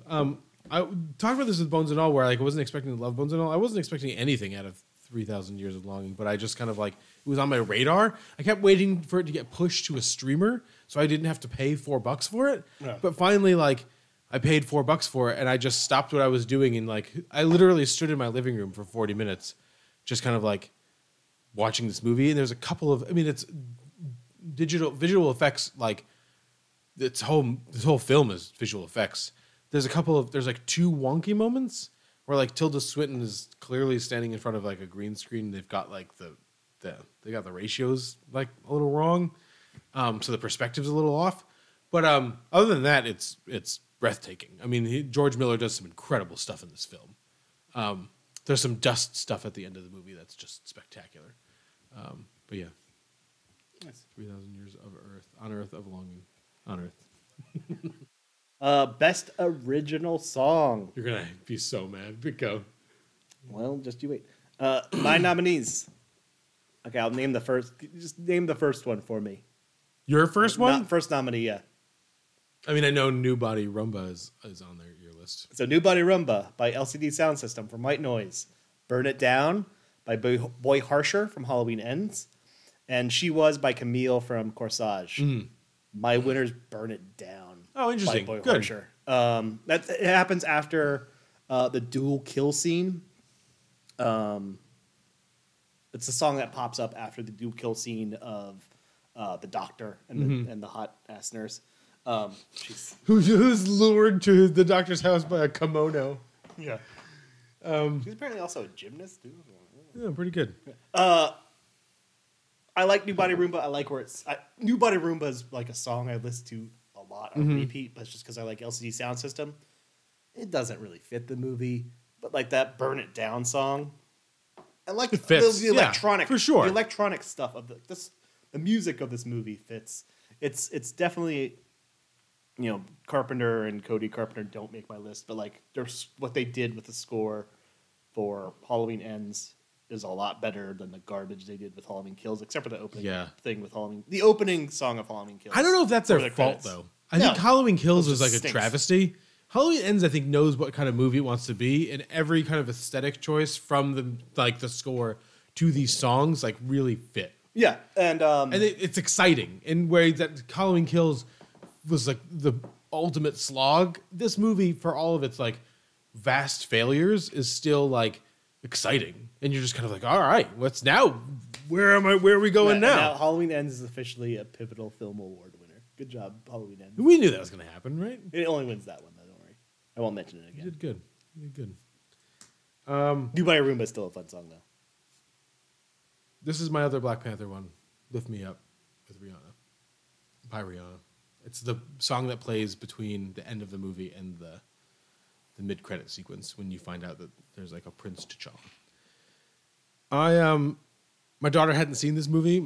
Is this the one you thought I was going to be angry about? Yeah. Oh, no, I like Me and Rihanna. my son. I dig Rihanna quite a bit. Yeah, she's good. I almost put the Weeknd song from Avatar on my Oh, there you list, go. too, so Yeah. It's fine. And it's the same kind of thing. This movie is not... So I'll give this song credit for being in the same key of a bunch of Ludwig Göransson's score stuff. So it seems like it fits the like the sound aesthetic of the movie. Great. Rihanna's... I don't know if it's her or our producers, because I don't know how much of her own stuff she writes. But her song, and I don't remember the name of it off the top of my head, I'm not going to look it up, but her song off of Star Trek Beyond. I don't know that song. The third one. The third movie in the series. It's fucking perfect for fitting like the Michael Giacchino. Remember when she was Gianocco? Yeah. Gianocco. Remember when she was like not so famous that she would be on a Star Trek? I'm going to do it. Rihanna is what Beyonce wishes she could be. I think that's true. I think actually Rihanna's people don't want to say that, but Rihanna's like that's fucking true. Great. Yeah. I love Rihanna. I'm not going to be mad about that. I love Rihanna's like her music's great. If Beyonce came, she's a decent actress. Yeah, if Beyonce came late to the Oscars, her Childish Gambino movie, like she's decent in that. Was that Mango Island? Yeah, Guava Island. Yeah, and she's very attractive. If Beyonce came late to the Golden Globes, people would be like, Golden Globes. People will be like, oh, Beyonce's here, cool. When Rihanna comes late to the Golden Globes, everyone's like, for the rest of the evening, is like, Rihanna's right there. Rihanna, come however late you want. Does Beyonce you are won an sitting Oscar there. Yet? No, I don't think so. And Rihanna could win I mean, an Oscar. she's not for Austin Powers Gold Member. What's she going to win it for? Exactly. What's she going to win it? And Billie Eilish has an Oscar. No, it'd be like, I actually think it would be cool if she won it for like a short film, like for like a video or something. But she hasn't. And she's made 1 million of those, so I'm surprised she hasn't. Lift Me Up, I think, is really good. I think it fits the message. The message of the movie, I think, is great. So I was saying, is that me and my son saw Black Panther. on Martin Luther King Day, just because the kids were off, there was nothing else in the movies. They didn't want to see Puss in Boots because it's available to rent now for less than it would cost for 3 people to go see that movie. Yeah, I didn't end up seeing it. I've heard it's Puss in Boots. Yeah. Yeah, we'll catch it. We'll catch it eventually. But we didn't want to go see it in theaters because that would just be wasting money. So we saw Black Panther. So my daughter saw it and she really liked it, and it was very emotional. Mario. I know this movie isn't making like a ton of money anymore. It was a 11 or 12:20 showing of Black Panther on Monday, and it was sold out. There was 0 seats available. It was fascinating, and people were really into the movie. But this song, hearing it like a second time in context, got under my skin a lot, and I was like tearing up thinking about like the loss of Chadwick Boseman, which is like what's supposed to happen. It was really good. My number 2. I'm curious to know if you watched this movie because I texted it to you. This movie almost showed up on a bunch of my things, but I have like really complicated feelings about it because I think it's, I don't know what it is, and I don't think it knows what it is either, and it's fucking crazy, and it's hard, it's just impossible to watch, is Neptune Frost, directed by Saul Williams. So there's a song in this, the whole movie is full of Saul Williams songs, which is, every single one of them is better than all other songs, except for one that came out this year as far as I'm concerned. But he's got this song that's in like the first 20 minutes called Binary Stars, that the character in the a random character in the movie sings to somebody, I don't even know who they are, with blacklight paint all over their face and a bicycle tire spinning over their head, and it's just fucking crazy. But the song is this killer like slow dub thing that's a mix of like a native language and English, and it's crazy and it's great, and the soundtrack fucking kicks, and I recommend it highly to everybody. My number 1 is not a surprise because I talked about it when we did it. You Make Me Feel Like Home, Trent Reznor and Atticus Ross, Bones and All. Taylor Russell is eating Timothée Chalamet while this is playing, and it is the best. The best, Mario. Because you know why it's the best? Because it just sounds like a Nine Inch Nails song. And that's awesome. Fair enough. I love Nine Inch Nails. Best original score. Uh-oh. This is a good category. We're starting into the big ones. My nominees: Howard Shore, Crimes of the Future; Camille for Corsage; Dan Wool, Mad God; Carter Burwell for Banshees of Inisherin; and Michael Giacchino for The Batman. You want me to guess? Is Dan Will? No, it's Michael Giacchino. Really, for the Batman? For the That's Batman. good. Yeah, he was on my long list. It's a solid score. It's one of, I think all 3 iterations of Batman scores have been great and just continues the trend. You know, Danny Elfman, It's Danny classic Elfman. score. Yeah. Hans Zimmer's score for Batman Begins and all that's great. Yep. And then it just kind of continues it, but it has like more of like a story to it. There's a nuance to it that's not there. In the there's a Hans Zimmer nuance stuff. to it, and there's also like a respect to. There's some instances of Zimmer's score and some instances of Elfman's score like flowing throughout this. That just makes me love it. Yeah, I think it's one of those things that ties this. So this movie was on my I don't know. Maybe this movie's like 15. Like if I kind of had it's in my top 50. if I had to edge it, if I had to like rank, It was in like, my top 10 the until long like list. a few movies popped. It's really good. I've watched it a bunch of times because of the HBO Maxness of it. If it took out its last fucking act, it's So good. probably in my top 3. It's a very, very so that was like my number 11 moment too. I mean, I felt like Warner was- Brothers being like, "Hey, we need a big bombastic scene besides the car chase." But the car chase is I think it's utterly like terrific. once Riddler's caught. If you just end your movie there, I think if you end your movie there, I think you're looking at like the number 9 movie at the Oscars. or end it with the explosions or Riddler's explosions. Something. Yeah, I don't know. It seems the ending is so lame. the Madison Square Garden thing just doesn't work. So lame. Yeah. And you could kind of feel that they knew it when they were making it. That's my opinion. You had 5, right? Because I just put 5 in this list. Yeah, of course. Just making sure. Well, I think we're out of the 3s now. Yeah, we're out of the 3s. I don't know if you watched it. I sent it to you. It's a Greek movie called Apples. Is my number 5. The soundtrack is by a gentleman named Alexander Vulgaris, who performs under the name The Boy. We'll talk about Apples a bunch as we go through here. Well, not a bunch, a little bit. Although it's in my top 10. But we'll hit it a couple of places. It functions a lot like Tatiana Lisovskaya's soundtrack for At Eternity's Gate from a few years ago, which I love desperately, which is putting. Did that win your score? Yeah, 100%. It's the reason why At Eternity's Gate is on my like new pivotal film list, like in the 90s, because that score is like in my blood now. Can't do the pivotal film list again for 20 years though. No, but it's one of those things where I've adjusted some things No. to make some room for like some of the new things. It functions a little bit like that, and I'll talk about like the movie as we get a little deeper into the podcast. It's a representative of his inner feelings about what's happening to him. All Quiet on the Western Front, Volker Bertelmann, I think is just like really intense. This like intense industrial thing in this like World War I movie like seems to fit perfectly. That's the only. And If it's we talk about it, aggression. it's the only thing of like that's basically anachronistic. Yeah, movie. but its aggression is not. Its desperation is not. And those No, quieter absolutely. moments are great too. I'm so happy, Mario, to finally be able to talk about a Nick Cave and Warren Ellis score on this podcast because I did not get to see The Velvet Queen in time last year to talk about it in our documentary list, which is a beautiful score, which would have won my score last year, but it didn't make it. But it came out in 2021, so I couldn't fake. It was literally playing at the Criterion Cinema in 2021, so I couldn't fake it here. For Blonde, which is a movie we haven't really mentioned very much up to this point, but we'll talk about as we go.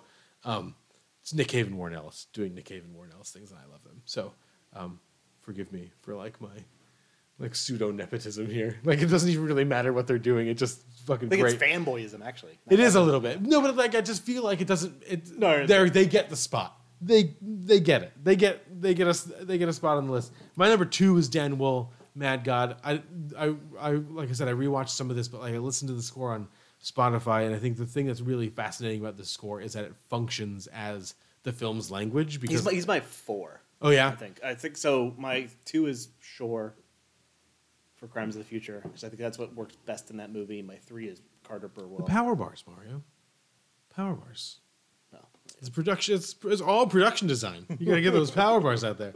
That movie functions as like the language of the movie because Yeah, the score is what that movie's about. Yeah. But if you listen to it like without the movie, all the sound effects that are happening in the movie are actually in the score. Yeah. So it's amazing. My number 1 is Bones and All. I don't have very much to say about it. It just sounds like great Nine Inch Nails stuff. I love it. I love Bones and All. I never thought I'd put Trent Reznor, Atticus Ross score on my list because they usually only score movies that I hate. So Well, they interesting. get back to that next year when they do The Killer, don't they? So I might like that. No. You never know. Best production design. So my nominees are. I will mention really. I will get into one of my nominees because I think Get into it. I think you might dislike the fact that I nominated it. So Mad God, Marshall the Shell with Shoes On. You talked about visual effects. I put it in production design. I almost for put the same- Pinocchio here for the same for the reason. same but I reason? didn't, yeah.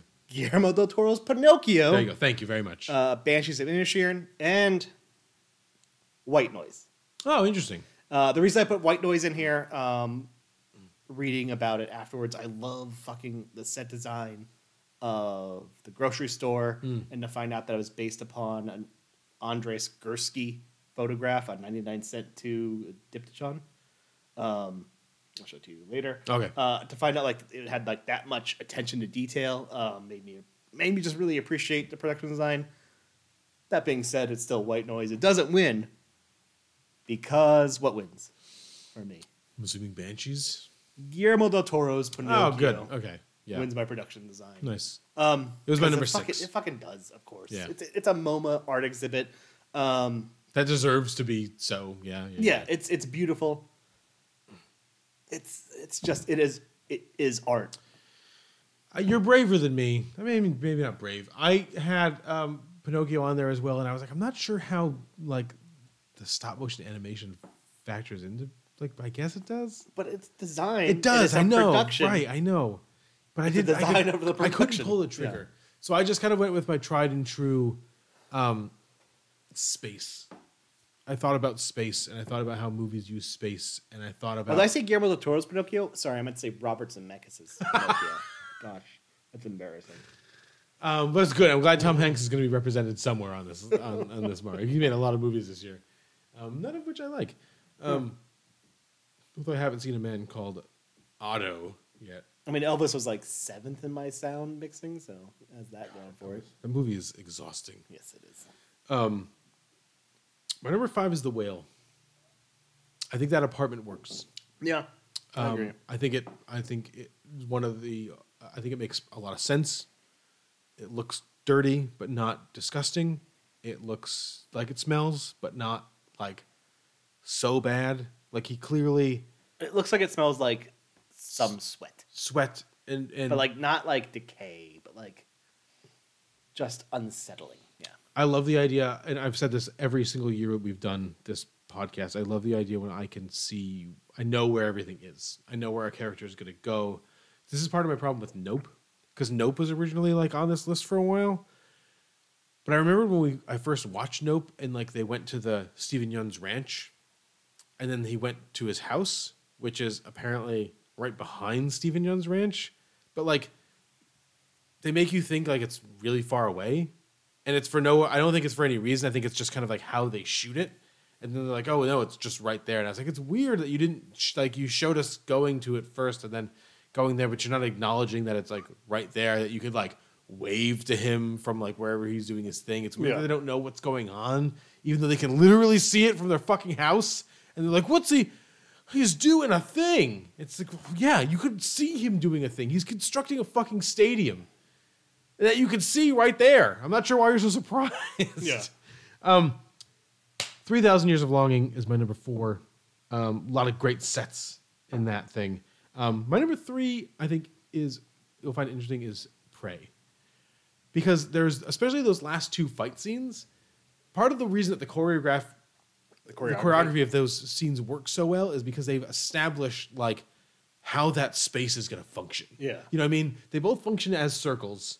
And they both kind of have these things on the outside of the circles, and or even like the last 3 fight scenes with like the foggy trees and stuff like that. You don't know where you are, but the predator is also not just popping out of nowhere and being like, "Hi, I'm a predator. Chop your head off." You know what I mean? Like they've thought. If only he did. If only they thought. I keep thinking that.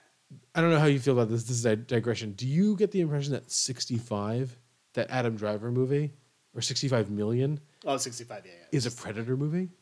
Is No. he the first Predator? Great. Wait, that gun freaks me out. Why does he have that gun? And why do they keep showing it so much in the trailers? I'm glad he's getting that bag. That's all I care about. I guess so. My number 2 is, for the same reason, is Barbarian. You know what I mean? The house, you got the house, you got the extra layers, you go down, you kind of, when they're tape measure. When they're in the hole, you don't get the impression that like there's no getting out of this hole. You know what I mean? Like you get the impression that like they're going to get, I don't know where it is exactly, but it seems like to follow a pattern, you know what I mean, of where everything else is. Yeah. You assume they get out. Even beyond that, like outside the house, like even though it's because I think it was filmed in like Romania or Croatia. Really? I think, yeah, it's not filmed in America. Oh. So Zach Krager was making it when Trevor Moore died. They're filming in Europe because it was cheaper. And like even the outside stuff like fits for that. It does. It really does. My number 1 is Tar. For kind of all the reasons my that we 6, talked yeah. about before. Any movie that functions as a novel and succeeds as functioning as a novel is going to be really dependent on its staging, on its set design, on how people move through this world and what this world is. And I think that's part of its appeal is in its like really meticulous production design. Yeah, I have it later in a different category for a similar reason. Yeah. All right. In the best documentary. Now, the way we did documentary was we agreed to watch 5 documentaries because there's so many documentaries. And then we would rank those 5, and they're kind of like a big 5. Well, 4 of them. 3 of them are big. 4 of them are big. Only 2 of them will probably be nominated for the Oscar, I think. 2? You don't think 4 of them will? No, I think only maybe 3. I think Maybe. All the Beauty, All That Breathes are definite. You don't think Fire Love is definite? I think Fire of Love's maybe like a 6. 5 or 6. Moonage is like a 5 or 6. And I don't think The Sending gets nominated. You don't think so? No. How do we want to do? I don't know. Let's just both say our 5. Like, let's just say our ranks and then maybe And then talk we can talk about about it. them. You want to do them in ranks? I got 'em ranked? Well, I ranked them, yeah. Go. Okay, so what did I tell you before? You wanted to amend your worst movies of the Yeah. year list. All the Beauty and Bloodshed fucking sucks. I don't. It is.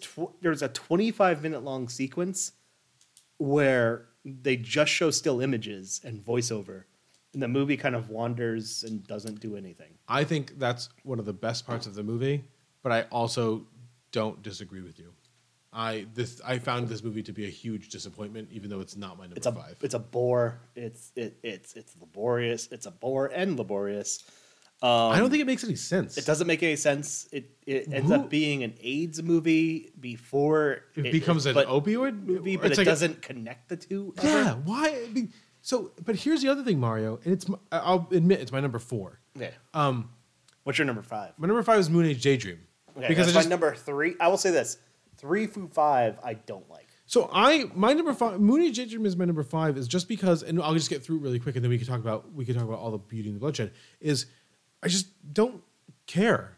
Yeah. Brett Morgan's whole thing, So that's I don't give a shit. My number 3, I don't care. Look, Moon Age it's- Daydream, it looks cool at points and it's edited well together. Yeah, I just don't give a shit. Like about it. I don't think it's representative of what David Bowie's existence was like, or if David Bowie is an artist or anything. No, like, it just tries to be clever. yeah, It I just don't. It's isn't like who gives clever. a shit. No. All the Beauty and the Bloodshed. I think the problem with it for me Is your was 4, right? Is my 4, but I feel kind of the same way that you do about it. Nan Golden is the least interesting person in this documentary. I want, like, every time they stop to talk about somebody, I want the documentary to shift to just being about that person. Why can't the whole movie be about her sister? Why can't the whole movie be about David Wernerovitz? Why can't the whole movie be about, like, you know, the art punk scene in New York in like the 70s? Nan Golden is fine. She's taken some really interesting pictures. I don't care. Like she's piggybacking off of some like real like titans of art and culture and activism, and she is just there. The entire time I'm watching this, I just kept thinking of How to Survive the Plague, which is a great documentary from like 2000. I don't remember the date. Yeah. 2012, 2013. But like that's a great documentary, which deals with like the 80s and Ed Koch's like fucking bumbling of, and just Ed Koch being a giant cunt. Ed Koch is the best and worst mayor New York ever had.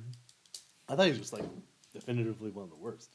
No, but he's such a just New York- goofball. New He's York such a City personality. Mayors have all sucked. But I think New York loved Ed Koch, even though everybody died. Yeah, but like I kept watching this, like thinking of How to Survive the Plague and like how well that movie handled the footage, and just this kind of just throws it all into the dumps. Well, I get the idea that they want to show Nan Golden photographs, and that's fine. And I get the idea that Nan Golden has some stories to tell because she was around some really interesting people, and that's fine too. But I don't see how this ties into the opioid edition of like this organization that's clearly full of New York elites. Like I don't want to hear about this from you people. Yeah. I'm sad that you've all had this problem. That sucks.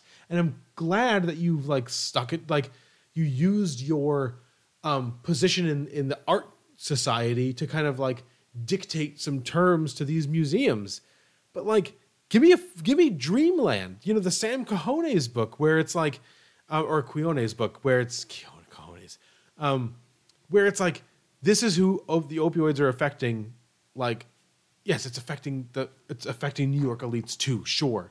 But it's destroying towns in Ohio. You know what I mean? It's not just like It's not just like shitty that they have their names on like the Guggenheim. It's shitty that the fucking Sacklers fucking emptied out like huge swaths of the Midwest. Yeah. You know what I mean? Like how do you marry these two things together? And it doesn't. And that's what it needs to do. It's either about like AIDS, it's either about like the way that we treat mental health in this country, or it's about opioids. And this is decides it wants to be about all of them. And it tries to be an opioid movie in the end, but like I just remember like watching this. And did you ever read Death on Mudlick? No. Death on Mudlick by Eric Io, or whatever. Yeah, like that. It covers like he's the one that uncovered like the entire West Virginia thing with Jim Jordan and everyone else. And just about like the story of the small town. I'm just watching it going like, this is like who I fucking care about. I don't care about like these rich art assholes who decided they wanted to take a couple pills. I'm a big David Werner-Rovitz fan. And it like when they get to David Werner-Rovitz in the 80s and Act Up and like him just kind of like making art that specifically confronted the idea of like what America was doing to the gay population, what was letting happen to the gay population, to the people that had AIDS. I was just like, enough, Nan Golden. It is enough. I'm sad that you got addicted to opioids, but like David Werner-Rovitz is a hero, like in a million ways. You know, your sister is a hero and is more interesting than you'll ever be. And I think that she kind of acknowledges it, but like doesn't commit to that idea. And the film doesn't commit to that idea either, because I think they've tied themselves so closely to Nan Golden fighting the Sacklers that it can't say these people are, I don't know, more significant. Yeah. Which feels shitty to say, but like it feels like the film is like it doesn't saying earn, it, but it not doesn't saying earn it its at the same premise, time. Basically. It doesn't. Yes. Thank you for saying What's your number 3? My number 3 is Fire Love, which I think is fine. Okay. I think Miranda July should read everything and narrate all documentaries forever.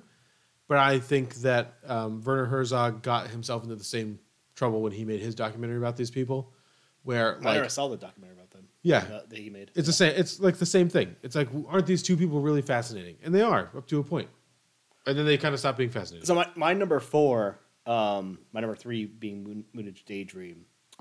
Spoilers. My number 1 is Fire. Oh, really? Okay. I'm not going to really talk about it right now. Oh, it's because it's in the top 10. Gotcha.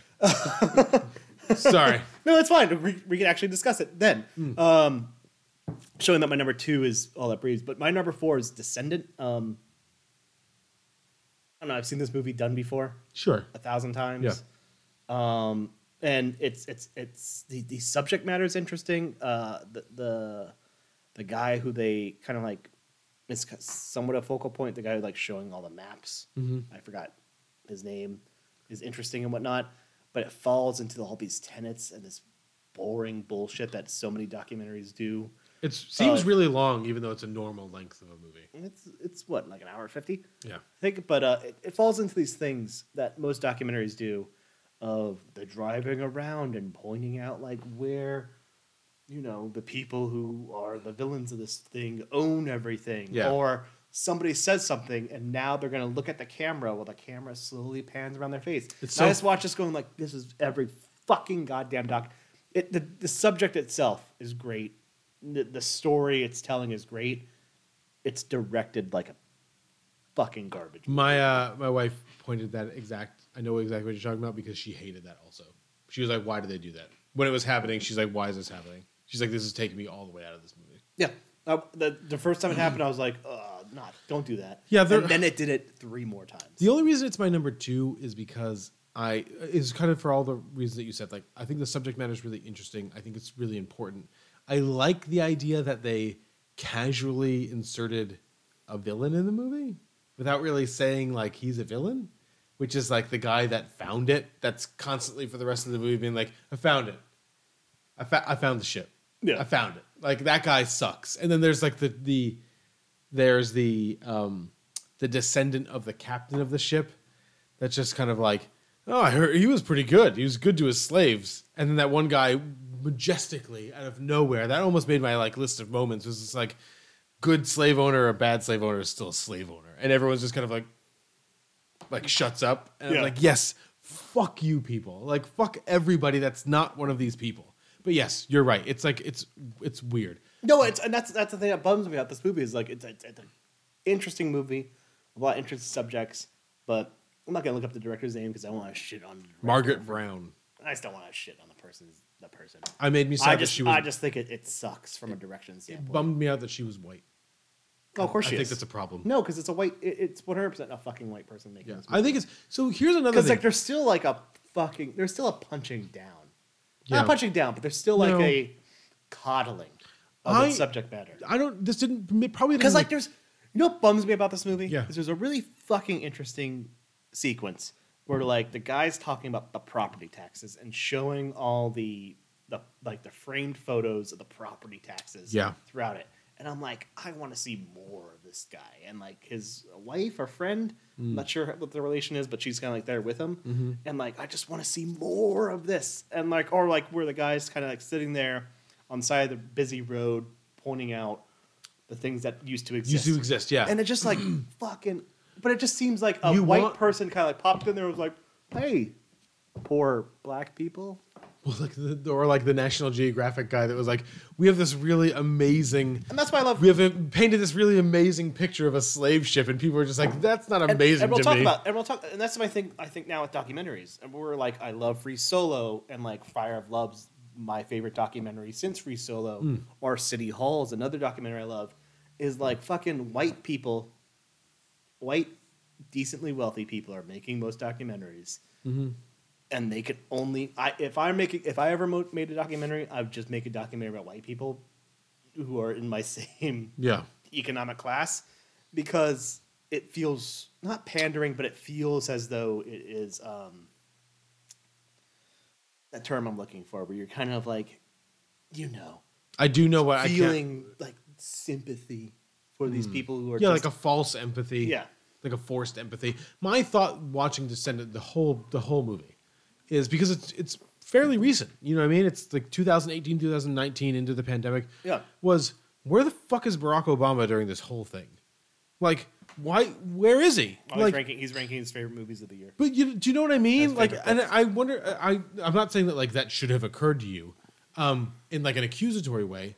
But like, it seems weird that like you have a black president who seems like he should be like, who has a film production company who should be fucking on this. Well, no, shit. It's higher ground. It is higher ground. But did they Descendants a higher ground? Did they buy it or did they? I don't know. They should have been like. But it's a higher ground movie. So the fact that it's so I can't even process that. I'm almost. Please positive. look it up. If it's not, I'm going to stop and I'm going to wait until you figure it out. It's higher ground. That blows my fucking mind. How does this like? How can he be involved in this movie and like? Not be like, so all these people are like, I don't know how we're going to pay for this. I don't know how we're going to do this. I don't know how we're going to make this. Barack Obama's just going to give you the money. I don't understand. And like, how does a black filmmaker not make this movie? That makes no fucking sense. It's fucking insane. That's why I think this movie, like this. I mean, if I didn't hate All the Beauty and Bloodshed as much as I did, these four, like, I don't care about Moon Daydream. It's just like a boring movie that doesn't care. But 4 and 5, I fucking hate. It's weird. It's a very, it was a very weird. I had a lot of mixed feelings about all these documentaries, except for All That Breathes. Let's talk about. So you're number one, my number two. Is All That Breathes. I think it's majestic. It's very human. It's beautiful. I think I get these guys. I like them a lot. When they talk for like 3 minutes about the Mankind versus Undertaker match, I was like, when they're, it looks like they're cleaning soap dispensers at that moment. Like they're trying to do all these things. You can feel their suffering. You're right in New Delhi. Like the idea that they've not tried to directly graft politics to this, to like this situation that they're in per se, I think is fantastic. The cinematography is beautiful. It's boring. That's what I love about this movie. Yes. Because of the fact it's just like, this is what it is. Like there's no real plot to be spoken of. Like no real like emotional, no, not plot. That's not the right word. There's no emotional manipulation in it. It's for sure. Like when they're swimming out to save that kite at that like inlet and they have to go across the water and then they're coming back and that one guy, I don't know if it's the brother or if it's like the guy that they work with who they just like beat on the whole time he gets his glasses stolen, which is just what also almost made my moments list. When he's like, I'm so tired, I'm not going to make it. A different documentary is like, uses that for drama, and they just focus on the one brother who didn't go in, who's like, I told you guys not to do this. I told you not to do this. And then he undresses and like casually goes out and they're like, I'm so tired. And they go back and then they help the kite. And then like that, then they, at that moment, they reveal that one of those guys is a family. And he like is got a full-time job and is one of those, he got 2 full-time jobs, one of them being saving these birds, and is married and has a kid. Yeah, I think And All That it's just Breathes fascinating. is probably Fire of Love's on my top 10. But Fire of Love's on my top 10 because it's very theatrical and bombastic. Mm-hmm. And it just, you've listened to this podcast for 5 or 6 years. You know me. I love... When people die at the foot of volcanoes. Exactly. No, but I just love bigness. Yeah. You know, Big. when it's done in a way that's not exploitative. The drama is very obvious and very satisfying in Fire of Love. But this movie is like what I want from a documentary, which is just like, here it is. Here's the truth. Here's the proof and whatnot. We edit it in a way to like create a narrative, but it's not done in a way that feels like it's meant to create a story. It just kind of is. It feels like a reduced section of a few weeks of these people's lives. But this is where, and I'll compare this to another movie on my... Besides the fact of like creating like the connection between the two is obviously Sure. intentionally done, but like you have to do that. I think there's an obvious connection point, I think, for me in how I'm viewing like this year's movies between All That Breathes, which is like probably in that top 15 for me for movies, and something like Decision to Leave, where they have directors, Park Chan-wook in one, and like a director who I've never heard of or encountered before in All That Breathes, and they are not holding your hand. They're not going to tell you how this works. You're just going to have to sit and watch, figure it out. And I appreciate that because so many movies now are just like, I'm going to walk you, like Navalny, give me a fucking break. Which I didn't watch. Give me a fucking break. Like, come on. Like, I get it. It's like a really interesting story. The documentary is like for 10-year-olds. You know what I mean? Like this is for 10-year-olds to, experience geopolitical, like assassination attempts. Like, like who was that like shitty book series? Like, come on. That's why I like appreciate these movies so much because they're so hard. Yeah. Like All That Breathes is not an easy movie. It's a hard movie. Even though it's just about guys saving birds. But people are going to tune out because it's just For sure. dull. It's, to say it a better way, it's dull from a storytelling perspective.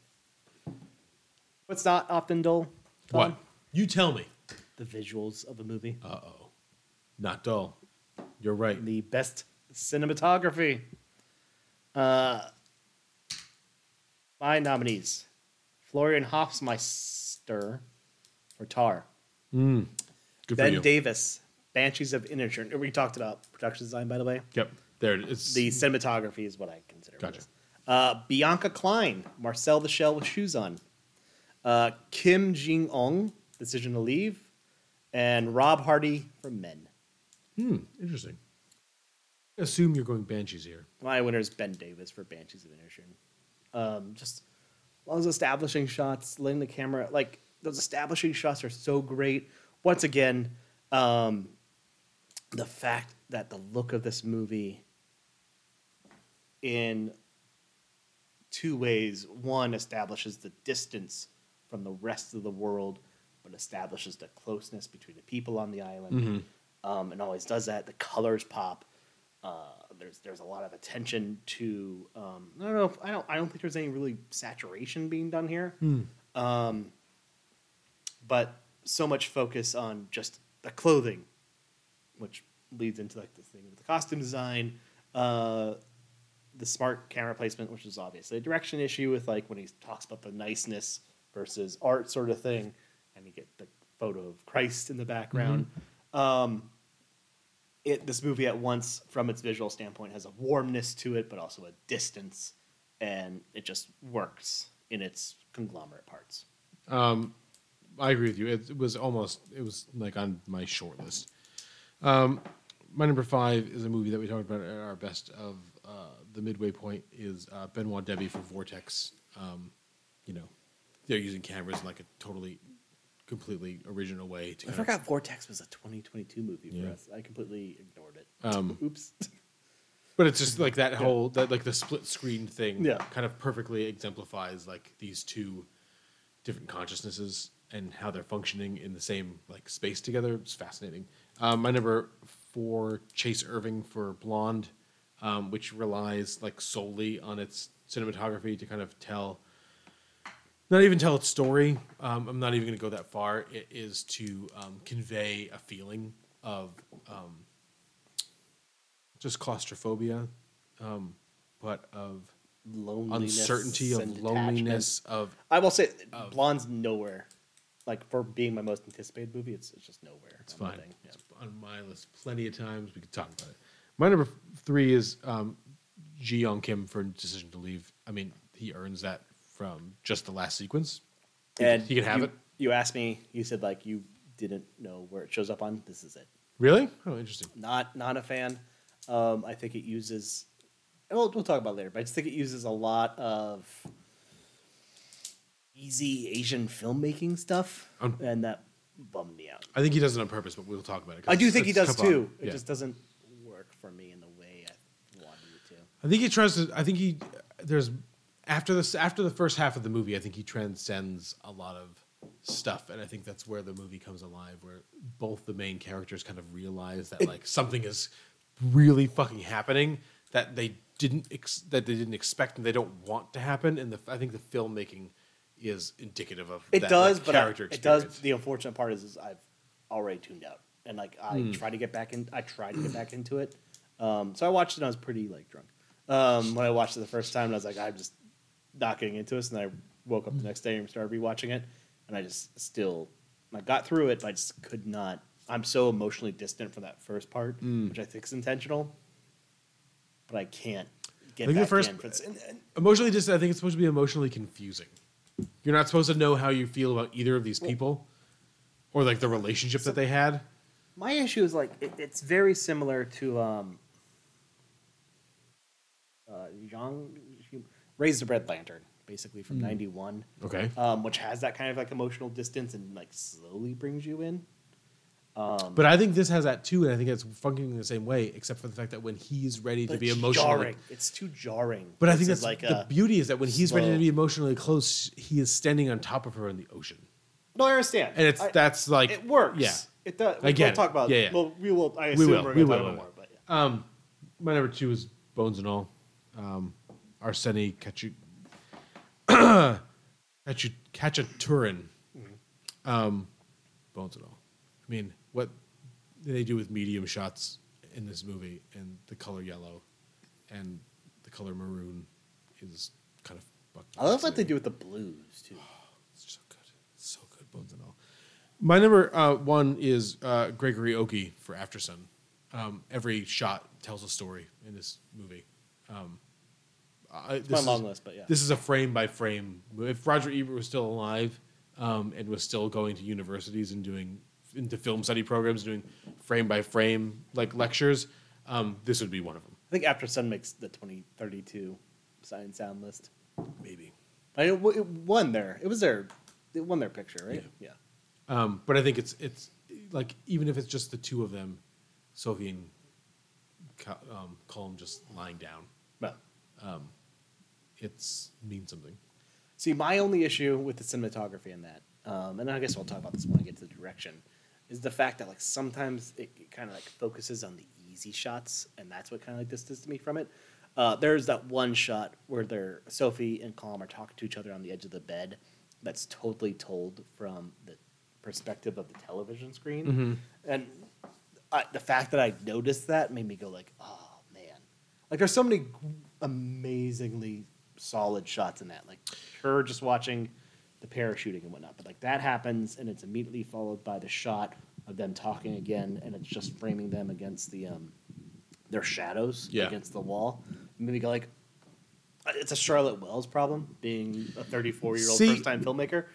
But I kind of like because I noticed it, I was just like, ah. So like After Sun is like 7 or 8 for me, but like Yeah, we'll talk about that stuff, I think. But like, I think for me, I love the shot where I think it's maybe in the same shot, the same moment where like you see the TV and next to the TV is a bunch of books. Yeah. No, And it's they're Sam kind of Shia. like, it's like the Tai Chi and all this other stuff. And you're like, and you see him doing like a little Tai Chi. But like earlier, like when he's on you talked about it earlier, when he's smoking the cigarette on the balcony, he's like trying to dance. But then he like slips into a Tai Chi thing. Like this is a thing he's trying to do. So all of there's a lot of layers. Like every shot, and it's so this is like the third movie in like the I'm Not Fucking Holding Your Hand trilogy in this year, where like she's not telling you anything, but visually she's giving you all the information. The clues, yeah. Yeah. No, exactly. And that's where I think that's why it ranks so high from a cinematography standpoint for me. That makes sense. Well, from cinematography, where do we go, Tom? You gotta put those together. You Yeah. gotta put those shots together, Mario. How do you do that? Film editing. But let's hear your rankings first. My number 5 is Blonde, for very reasons directly related to the cinematography. The whole power of this movie is in its images and how it puts those images together and what it does with them. The idea of like the Marilyn Monroe thing is complicated. We'll talk about that a little bit later. But it is, they switch kind of seemingly haphazardly the aspect ratio like all the time. Yeah. It's black and white. It's color. It's surreal. It's realistic. There's tracking shots. There's everything you can kind of possibly want, and they jam them all together, and it manifests in a very discomforting feeling, something that like leaves you feeling kind of gross and bad for Marilyn Monroe, but also kind of in awe of like everything you're seeing, which I think is what Andrew Dominik is saying we should be feeling about Marilyn Monroe, not just kind of like she's so great. Yeah. My number 4 is, so this is actually almost directly reflective of my cinematography list. My number 4 is Decision to Leave. He builds the drama in a really interesting way, and that's kind of like that not holding your hand thing. He just cuts when he wants to cut. He shows you what he wants to show. He's using visuals and audio like almost kind of against each other sometimes to build that drama, to like show what that relationship must feel like, so the viewer has like a visceral response to what these two people like getting together but like not wanting to get together but like desperately wanting to be together must feel like. My number 3 is Apples, and we'll talk about it more. Apples is in a way perfectly edited. Every shot lasts for as long as you think it should last. This is the thing that this is like my one major flaw in Saint Omer, is that I think it's edited a little haphazardly. I'm not sure why they cut to who they cut to when they're like in the courtroom. I'm not sure why they cut away when they cut away. It seems like they're just kind of doing it to just make sure like we know where we are in space. These are the people. These are how they're reacting. But sometimes no one's reacting, and you're not sure why that happened. Every decision that the editor in Apples makes is the right decision, and it has the effect of flowing really like. So there's been a lot of, and we'll talk about this too, there's been a lot of writing about how this is kind of like a Charlie Kaufman movie, or a Yorgos Lanthimos movie, which is like the mix between the two, which is interesting because the director's Yorgos Lanthimos' like first AD. Oh, really? So it's actually, I think he addresses it like very early on in the movie, where like the main character is like hitting his head against a wall, and I'm just like, that's a Yorgos Lanthimos thing. Yeah. It's like the one thing he does that's like a Yorgos Lanthimos thing, and he does it very early, and it just kind of but it's like the perfect amount of beats, and it just like boom, boom, perfect kind of a classical piece of music. It's really beautiful. Bones and All is number 2. After Sun is number 1, because it just, I mean, the way that it uses sound and visuals, the way that it kind of leaves you unsure of where it's going or what it's doing, is all purposeful. And it's kind of like, I think specifically of the sequence where Callum leaves Sophie out all night. Yeah. And you're not 100% sure. I'm not 100% sure now, and I've seen this movie a couple of times, of if that really happened or if that is kind of what she thinks happened. Because he's... Or he like fell asleep or something Something. like that. Because I got the idea maybe he fell asleep in the... my thinking is that because it's told, and I fucking hate this, so I hate myself now. Like it's told through like the lens of like it's she's remembering this. Yeah. That she is inserting. She doesn't know what he was wearing, so he was wearing all black. You know what I mean? That goes to the costume design again when he like walks into the ocean, because at no point through the whole movie does he wear a black T-shirt, and black pants to go do anything, and all of a sudden he's wearing that. The editing in that sequence is perfect. You know what I mean? And it's After Sun in a movie in a year that has like a lot of like imperfect things like happening from like a cinema standpoint. After Sun kind of like embones it all to a certain extent. Kind of like it's like I'm up here doing this, and you all really like Top Gun and everything all everywhere all at once. She's younger than us, by the way. I know. High five. High five. Once again, showing that film editing from me is way different than the way Tom looks at it. My 5 nominees: Mikkel E.G. Nielsen for The Banshees of Inisherin, Aaron Casper and Jocelyn Chaput for The Fire of Love, Angela Catanzaro and Claudia Castello for Prey, Lois Ford for The Northman, and The Northman. Yeah, and William Hoy and Tyler Nelson for The Batman. Because, man, when it comes to editing, do I prefer an action film's editing? I get it. I think it's because I'm not an action movie guy. Yeah. I don't know. Banshees? Are we going Banshees here? Are we going Batman here again? Angela Catanzaro and Claudia Castanello for Prey. I get it. Prey was like my 7 when I made my long list. Yeah, it's because those last 2 sequences specifically it's an are hour and beautiful. 40-minute long movie, and I've watched this movie 6 times now. Every time I watch it, I can't see anything I would take away from it. Mm-hmm. I'm a Northman. I'm going to mention Northman again later. Do it. But, you are? Okay, good. I am going to mention Northman again later. But like Northman, from an editing standpoint, I just want to mention this quickly because I haven't mentioned Northman until this point. It's a 2-hour and 30-minute long movie almost, and there's nothing from that movie I also want to take out. Interesting. These 5 movies, 4 of the movies, I think Banshees, Prey, Northman, and Batman. Batman, I definitely would take out the last 40 minutes. It's not the editor's problem. That's not an editor's problem. I do forgive slightly. Matt Reeves, not a nominee, but he was on my like long list. But even still, they're doing the work there. Yeah. And I think all 5 of these movies are very, when it comes down to choosing shot composition, choosing the pace, choosing a tonality, they just work so well. But Prey is the best action movie I've seen since Widows, technically. Yeah. But before Widows, the best pure action, like removing a drama, it's the best pure action movie I've seen since Dredd and The Braid.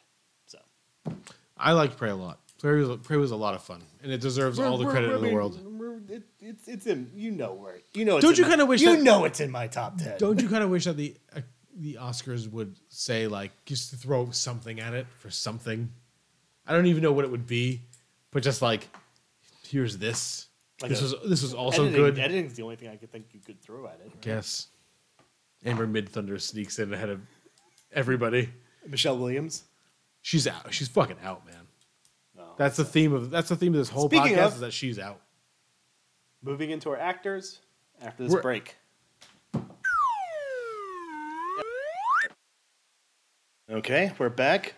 We've refreshed with some more champagne of beers and champagne of flash drives that you can inhale. Actor in a leading role, Tom. It's a little drum roll. My nominees: Brendan Fraser as Charlie in The Whale. He does not win, as I already spoiled. Yep. Colin Farrell as Padrick. What do you say the last name again? Suleiman in The Banshees of Inisherin. Gabriel LaBelle has Sammy Fableman in The Fablemans. Paul Mescal has Callum Patterson in After Sun. Robert Pattinson has the Batman / Bruce Wayne in The Batman. I am not mad about Robert Pattinson. Good for him. That guy is the fucking best. Every decision he makes is good. He's the best Batman. Yeah, he's by far. Oh, do you want me to? Yes, or do you want me to do? Just guess. I'm going to say Paul Mescal. So I talked to you earlier about how I had two categories where I had two winners, and I had to reduce it. The first category being actor in a supporting role between Christopher Abbott and Ke Huy Quan. This one was between Paul Mescal and Colin my Farrell. winner, Colin Farrell as Patrick. We're not unclose here. We're actually 3 out of 5. My number 5 is Brendan Fraser as Charlie in The Whale. A little too big. I get. I mean, beyond. We're gonna. So let me get through this, Yeah. and then we'll go back and talk about like The Whale. I kind of want to talk about the whale on our Oscar episode. Unless you have the whale. I just want to address a couple of things. Okay. My number 4 is Caleb Landry Jones as Nitram. My number 3 is I never got to it. I apologize. So Nitram was all over like my acting list like originally, and then like as other people kind of crept up, I was like, well, that's kind of one note. That's kind of one note. I think Caleb Landry Jones is a better version of what Brendan Fraser's trying to do in The Whale, but he's such like The Whale is such a physical performance. I actually think it like can't be denied, like of its quality. Yeah, I'd be because- happy. I'd be fine if Brendan Fraser wins, but Yeah. I don't think he does. I don't know. It's hard to say. I'm actually starting to hope that like those two are two friends here, Brendan Fraser and Colin Farrell, don't like split the vote. And Austin Butler is just kind of like, "Hey, mama, accidentally won an Oscar," blah blah blah, in a Rami Malek type situation. But Caleb Landry Jones is excellent as playing this kind of like unhinged but vaguely in a way sympathetic character. Timothy Chalamet as Lee in Bones and All. I mean, I fucking love that movie. I think Timothy Chalamet is great in it. Colin Farrell is my number 2. Paul Mescal is my number 1. I mean, Yeah, we're it's- on it's like really the similar same. pages here. And Colin Farrell was like, it could have gone either way. So I will say this: Paul Mescal, brilliant fucking performance. And this is the one I fought with the hardest. The fact that like Colin Farrell has to balance this like the humor of a Martin McDonald script, Yes. versus like its pathos and everything, whereas Paul Mescal kind of just carry this this underlying dread throughout. Maybe you go like, oh, Colin Farrell's doing like slightly more work than Paul Mescal is. But still, like literally razor thin margin between the two of them. For Yeah. me, I don't know where it is for you, but like Pretty razor close. thin Yeah, I for just me. think I think the thing that Paul Mescal is kind of accessing some deeper things here, but I think Colin Farrell's performance is utterly perfect, and it like encompasses more qualities, like you said about like the humor, the drama, the pain, Yeah. the kind of joy. Like he plays the idea of Patrick perfectly. Paul Mescal does too. I just think that there's like so Paul much Mescal naked on the edge of the bed, just fucking weeping. right. And like, because you have this this underlying sense of melancholy and depression throughout, and it's not until he's crying on the edge of the bed and owning it. And you get it like when he's on the when he's trying to dance but doing the tai chi on the thing, but it's not until he's just fucking destroyed on the edge of the bed that you get it. And it's like that's what tells you like he's fucking dead. Well, I also think like there's that scene coupled with the scene where he apologizes to Sophie when they're like the mud bath. Yeah. That it's like you just kind of were hoping he would do it, and he doesn't shy away from it. He owns it. Like, I shouldn't have done it. I'm sorry. I try not to look at anything from like an autobiographical perspective, like as a dad. But like that's the best you can do, I think, as a dad, is just like look at your kid and be like, I made a mistake. I'm sorry. Yeah. And like own that Well, mistake. the thing I loved about this, though, like watching it again with a friend of the podcast, Andy, was he's like, oh, this, like he's a 30-year-old actor, like being a parent of a 14-year-old. I was like, how old is Paul Mescal? And I looked up, he's fucking 26. And it's just like this. Like he had Lost Daughter last year, which he was a standout. fine, He was yeah. he was a long lister for yeah, me. yeah, yeah. For a movie that like I really loved. And Normal and then People. just suddenly, Normal People, right? Was in it, yeah. Which is a show that I fucking hated. I never watched Normal People. Oh my It's a show, God. right? Yeah. Yeah. But I mean, it's like a one season like I miniseries thing. almost tried to cheat and put like Bill Hader as a original screenplay. That would have been good. That would've been good. But no, he's like this. He's gonna fucking. I hope so. We're watching Jesse Buckley, the Florence Pugh. Well, Florence Pugh's kind of turning into like the I like money, which get that bag. No, sort but of thing. she's also. But She's doing two She things likes at money, once. but she also makes really interesting choices. I think she thought "Don't Worry, Darling" was an interesting choice. Well, she ended up fucking directing it apparently. So, Okay, well, it stinks. best actress in a leading role. I want you to go first. Okay, so we're skipping The Whale, Mario. It's fine. We will talk about it later. Oh, did you want to just talk about the Whale? No, because we're kind of over it. I think it's fine. I think he's really good. I think from a script standpoint is where it fails. Mario, that script is just atrocious. Yeah, do you want do me a Atrocious. favor? After I watched The Whale, I watched a community stage performance of The Whale. Mm-hmm. That's what's posted online, and I'll find it to you and send it to you. Yeah. With bad actors, just to show you how bad that script is. Mario, It's a maybe bad fucking. Maybe play. we should get together like next week and like do like We'll drink some beers and like two-headed trivia. right. Yeah, we'll do. But my whole family goes to that. That doesn't make any difference. Then I still got the night out. Your two kids could talk about The Whale with me. The script for The Whale is one of the worst scripts I've ever like encountered in film in my whole life. It is. I just a bummer. can't even imagine what the stage play is like.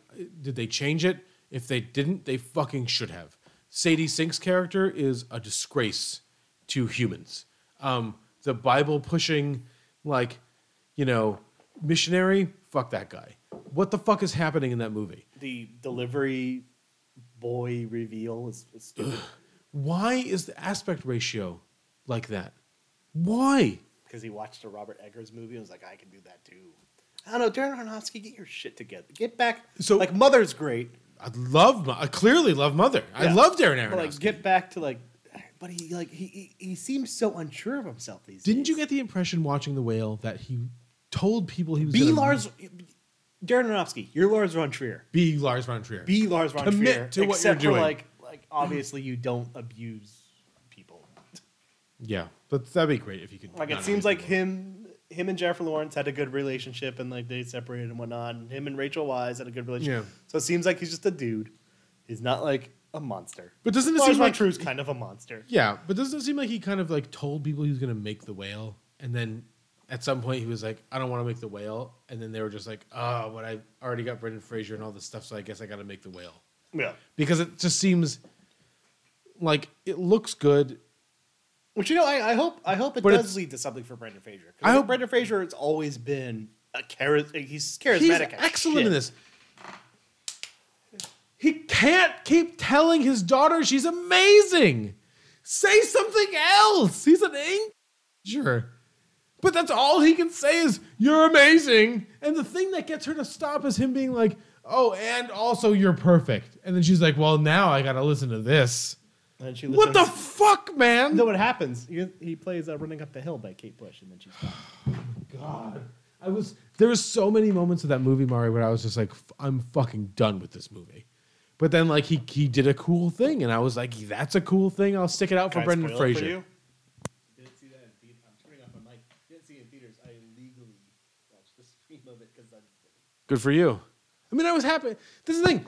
I was happy when I got there. I was like, cool. I also like how I turned off my mic for that. I'm in theaters. And then the aspect ratio was like an old-fashioned TV screen. I was like, why is this happening? Because it's unfortunate. Okay, actress. Actress. Do you want me to? I'll go this? first. Okay. You're gonna be. I think this is the one category you're gonna be mad at me. I'll actually say, I'm going to preface my actress by saying, like, this was a loaded year for actress for me. Yeah, And absolutely. I loved it. I had, loved like, having I to had make eight, cuts. I had eight of them, and I cut some. I had 11. And I was like, Well, I feel had bad eight- about I all had these. 8 people I got down to, and I had like Mia Goth. I had to cut, and I felt weird about cutting Mia Goth. I'm going to be honest with you. I didn't like it either. I felt worse about cutting somebody else, but somebody else I prefer. So I'll say this, like, really quick, and so maybe Best Actress is like a really interesting category that we can talk about. Is that like Can I preface it by saying who I cut? who? Kate Blanchett. I don't have Cate Blanchett either. We did it. Yeah, I just don't. There's a point in the movie where whatever One she's of my doing, nominees might make you mad, but that's fine. okay. We'll talk about it. There's a point in Tar where whatever Cate Blanchett is doing is not bringing in It's just like the feelings anymore that like it should bring in. the movie's completely. It's a really exceptionally well done movie. Yeah. And I'm a Todd Field fanboy, but man, have never been as detached from movie as I was. But she's so She's committed. She's committed to what Todd Field's doing, and Todd Field knows. But Todd Field is like his own world. There's just a point of diminishing returns, and so the point. I don't think it's diminishing returns. I just think it's like I'm doing my thing. No, if you're here. I think it is diminishing returns because when she finally gets hammered for the Me Too stuff, and then the people that live next the kids of the woman that lives next door to her come and they're like, we notice you play music, and she's like, thank you, thank you, and they're like, we just want to know when you're not gonna play because we want to show the thing. I'm just like, this is where you have to do something, and then she just plays the accordion when they start to play Mahler's fifth, ninth, whatever. And she just tackles Mark Strong. I was like, this is where you have to do something. And she doesn't do anything. Yeah. She's just like, oh, mad. I'm going to just tackle somebody. It has bummed me out. My number 5 is Frankie Corio for After Sun. Love her. I think she did fucking great. You're not going to have my number 4, Tang Wei for Decision to Leave. She's great. You have to buy that performance, and I bought it, hook, line, and sinker. I get why that guy was like, no, this is my thing. I get her. So I get it too. It felt exploitative to me. You know, it felt like it was kind of like I said. I have a weird way of approaching that movie as a person who was like super into Asian cinema in early 2000s, but I don't feel as though he did a good enough job of making it satire, given the fact that he also made Sympathy for Miss. Yeah. Sorry, not Sympathy. He made Lady Vengeance, which creates a stronger character. Sure. So I just feel as though it kind of like lost that touch. She is fucking excellent in it. It's just is. It's two scenes for me. It's when she brings him up onto the rocky like hill there in the night, and then when she's in her hole. But I'm just like, this is incredible. Whatever she's doing here is incredible. It's a better femme fatale performance than fucking.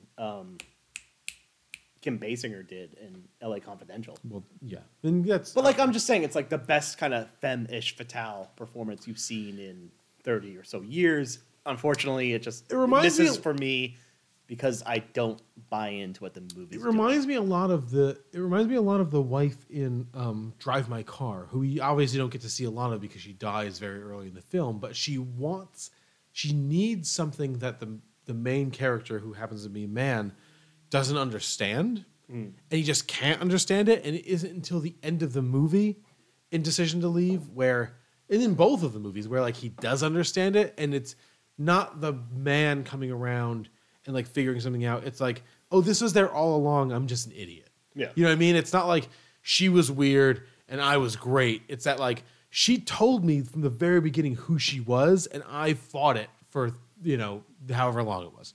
My number 3 is Ana de Armas in Blonde, who, poor human. I have no idea what she went through to make that movie.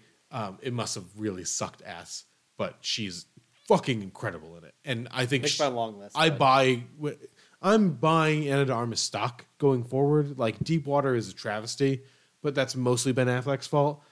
Knives Out is fine, but between she makes Knives Out. But she's also like, you could see that like the seams of her performance. Yeah, absolutely. But between James Bond and this, like she's got skills. And Blade Runner. You just have to, and Blade Runner, but she's kind of like in an interesting part in Blade Runner. She's got skills, and people just need to use her correctly. Yeah. Number 2, again, I was gonna make a big speech about this if she was my number 1. I know you're. I feel as though. Wait, before you begin, is your number 1 Andrea Riseborough? No. She's my number 2. Shit. I don't know your number 1 then. Taylor Russell. Oh, okay. Andrea Riseborough is magnificent, but it's also reeks of classically trained film performance. Yeah.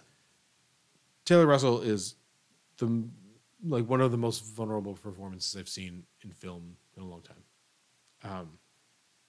She's new and she hasn't been doing it for a very long time, but that works for her here, and she makes Marin like a full character with complications, with wants, with desires, with it's almost like an Inside Out situation, and I'm talking about the Pixar movie where like you can I got it, see yeah. you can see where like things are like activated inside of her. Yeah. Where like there's disgust but also joy.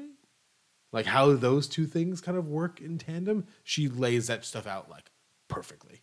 She's perfect. We only have 2 crossovers. That's why this is the best podcast in the world. Can you guess the crossovers? Well, I know one is Frankie Corio Oh, because I did. because you did a thumb. Yeah. I'm assuming one is Taylor Russell. So my nominees: Andrea Riseborough Okay. has Leslie Rollins in To Leslie, Frankie Corio has Sophie Patterson in After Sun, Anna Maria Bartolome has Anne in Happening, Vicky Krieps has Empress Isabella in Corsage, Jenny Slate has Marcel She was on my list for a long in time. Marcel the Shell with Shoes On. She is great. Yeah. Great. I don't. I thought you would be. I thought there was a possibility you'd be mad with that choice, but No, she was. I thought she was. I loved that movie. Yeah. The only reason it like didn't like do more on my list is because it like didn't hit. Some I didn't of those rank it. That's kind not of specifically ranking, things. I don't know. I have no idea who your number one is here. Is between Anna Maria Vartamello as Anne in Happening. My winner is Frankie Corio. She's so good. Has Sophie Patterson in After Sun. She fucking carries every emotional beat in that movie. One of the best child performances, maybe the best child performance I've ever seen. Yeah. Just It's fully realized. it's and fully she's all the way realized in. and fully emotional. It has the complexity of realizing something's wrong, but it also has the emotional innocence of being interested in sex and being interested in romance, and You can almost. it's like it is like the cutest kind of like little love story between Yeah. her and like the chubby kid on the bike. Everything about like it's an adorable performance, but it's also a really emotional performance, and she's just fucking fantastic. Oh, she's so good. She's so good. Yeah.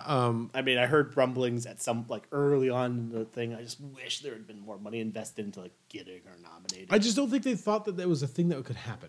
And then people saw it and they're just like, "Holy shit!" It could have. I think she could have been a. But that's she could have been an Anna Paquin. I think the same thing is happening with Andrew Riseborough now with the Oscars. Like, there's all It these. seems people, like every bigwig is like every like major person is like, pushing her. Holy shit! Well, Which is that's the thing. But nobody's seeing these like movies. she's my 3. Andrea Riseborough. And she's magnificent. But like nobody saw To Leslie.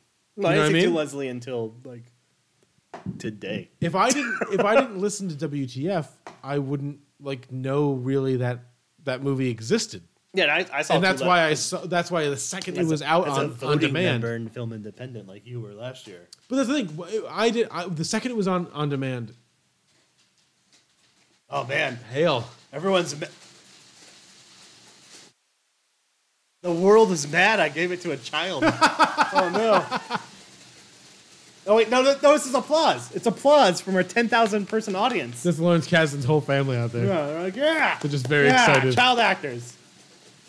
Is that expected hail? Oh no. Good. That's fun. I'm gonna have water in my basement. Where are we now? We're moving on. Okay, 4 more awards left. Adapted Classic screenplay. Hale. Classic Hale. Can't commit itself to like a. My nominees are all Joel run. McHale.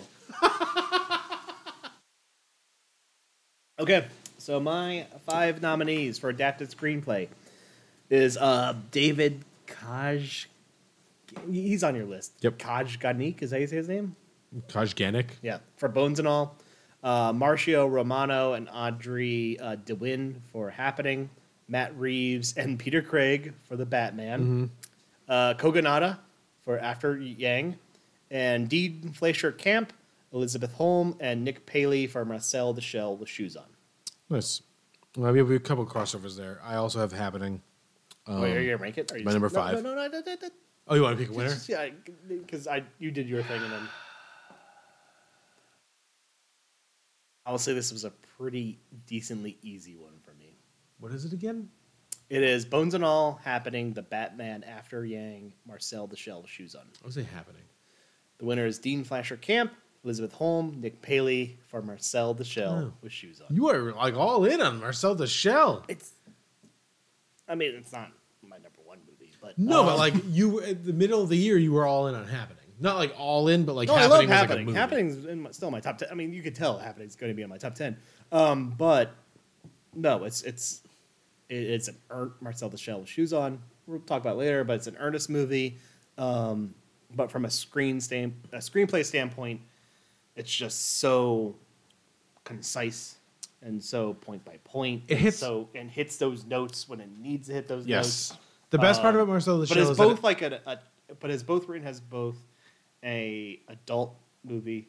Yep.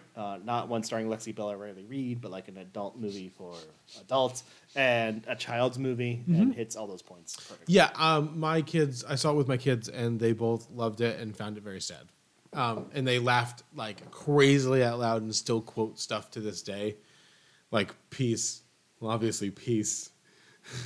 No, I'm a big war fan. I just go around with war. I love that. I love that scene. And it hits also- it hits all those beats perfectly. Does that also? No, we'll get to that. We'll get to that when Okay. when it's in my top 10. My number 5 is Happening. My number 4 is The Wonder. Emma Donoghue, Sebastian Lelio, and Alice That's the Birch. Florence Pugh movie, right? Florence Pugh movie. I Yeah. didn't end up seeing it. On Netflix. It's good. It's I think It's about like a girl that has some. She's not. she's eating or not something. eating, and they think it's a religious thing.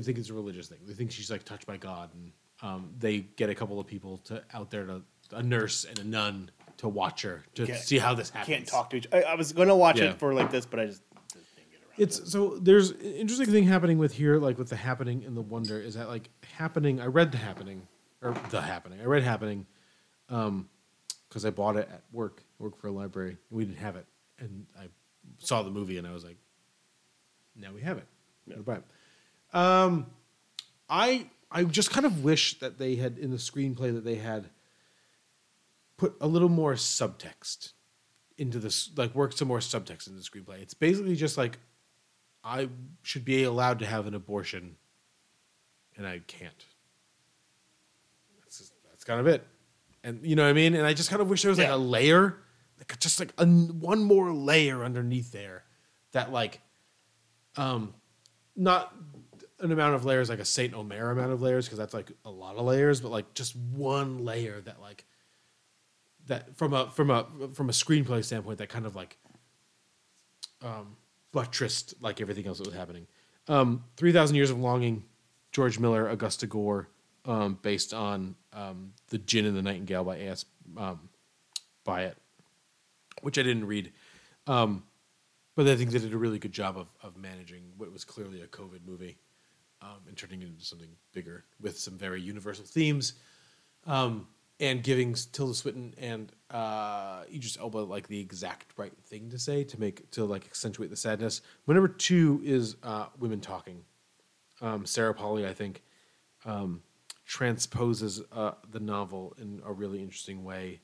I don't, from a filmmaking standpoint, I don't think it works, but from a word standpoint, I think all the words are good. Yeah. All the words are right. I just don't think they're always, I think the fact that they're being, I think most of the words, or not most of the words, but like a large percent of the words are being like articulated in voiceover from somebody who kind of like exists, but we're not sure who it is, but they're talking to somebody who doesn't exist yet, like Rooney Mara's kid, is weird. But I think the words are right, and so I'm giving her credit for the words. My number 1 is Bones and All. They took a novel that isn't anything like the book. They took a novel that isn't anything like the movie and turned it into something completely different. It'd be crazy if they took a novel that's anything like the book. Though. Yeah. Oh, weird. It's really I did not enjoy the book, and I hope it's not like the fault of the movie. Like I want it to be like the movie. I just think the choices that they make in the book are odd. Yeah. The things that they decide to focus on are weird, and I think it's like perfect adaptation where they took an idea of a thing and they made it something else. I think I figured out your number 1. Maybe. Who knows? Although we always do that. We always have a twist at the end, don't we? We will not have a twist at the end. No. Thanks for spoiling it. Best original screenplay. She's not nominated for my director, but she is nominated for my screenplay. Marie Kreutzer, Corsage. No.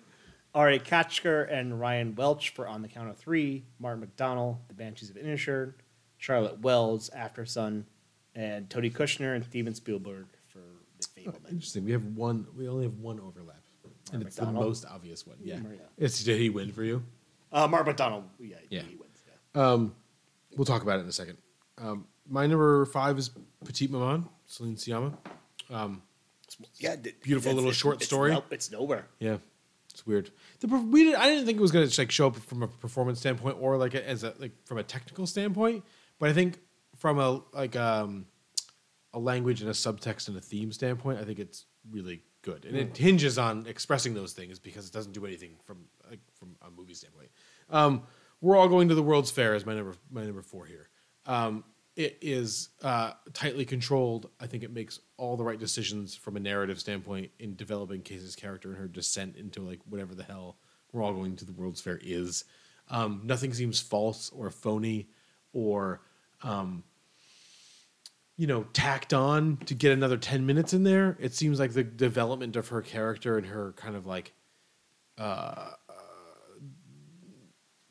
immersion into this online world is very well earned, and I respect the fucking shit out of it, for what it is. It's this tiny movie, but there's a very tight control there.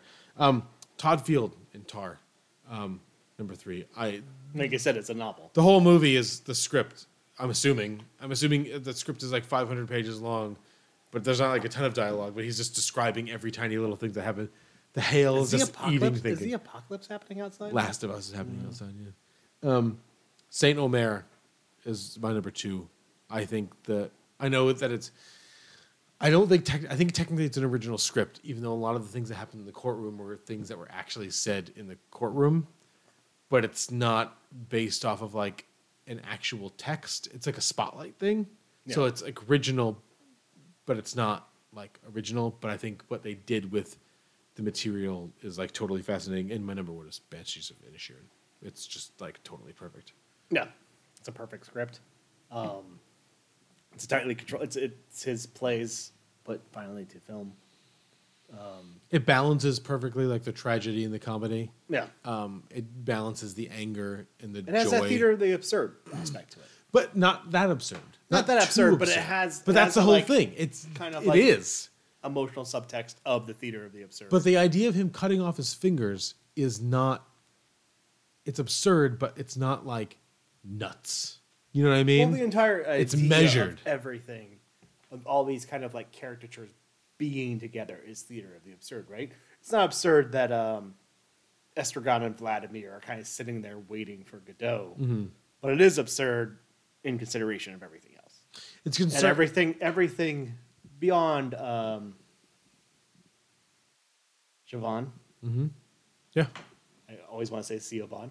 Siobhan kind of leaving is absurd. Everyone dealing with this very simple thing. The fact that she's leaving to go to a country that's actively at war. But that's the most normal thing compared to everything else that's happening on this island.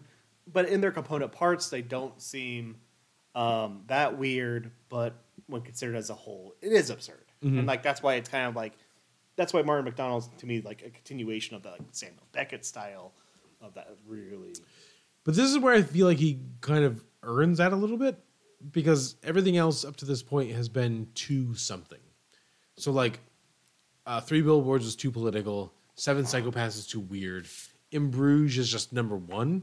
So he is as a playwright. In Bruges is just his I want to be a filmmaker. Right. As a playwright, he's throwing all my best stuff at the wall. He's kind of already gotten there. But as a filmmaker, I think he's trying to get the what he's been doing on stage onto film for a long time. And Banshees is the first time it feels like it. You know what I mean? It feels like a perfectly executed piece of art. No. Okay. 2 more. Well, one more category, and then the top 10 list. Best director. My nominees are Martin McDonald, Banshees of Inisherin, Charlotte Wells, After Sun, Audrey Dewin, Happening, Dan Trachtenberg, Prey, and Dean Fleischer Camp, Marcel the Shell with Shoes On. Dean Fleischer Camp is so happy right now. He's I can't believe it. It happened. Can't believe it. Do you want to do your top? My do number- your do your 5 to 2, and then you'll make your prediction for me, and then you'll tell me your. My number 5 is Christos Nico for Apples. My number 4 is Martin McDonough for Banshees of Inisherin. My number 3 is Alice Diop for Saint Omer. It's just so simple, but like you can't make something simple like that without like a very tight control of what you're doing. My number 2 is Luca Guadagnino for.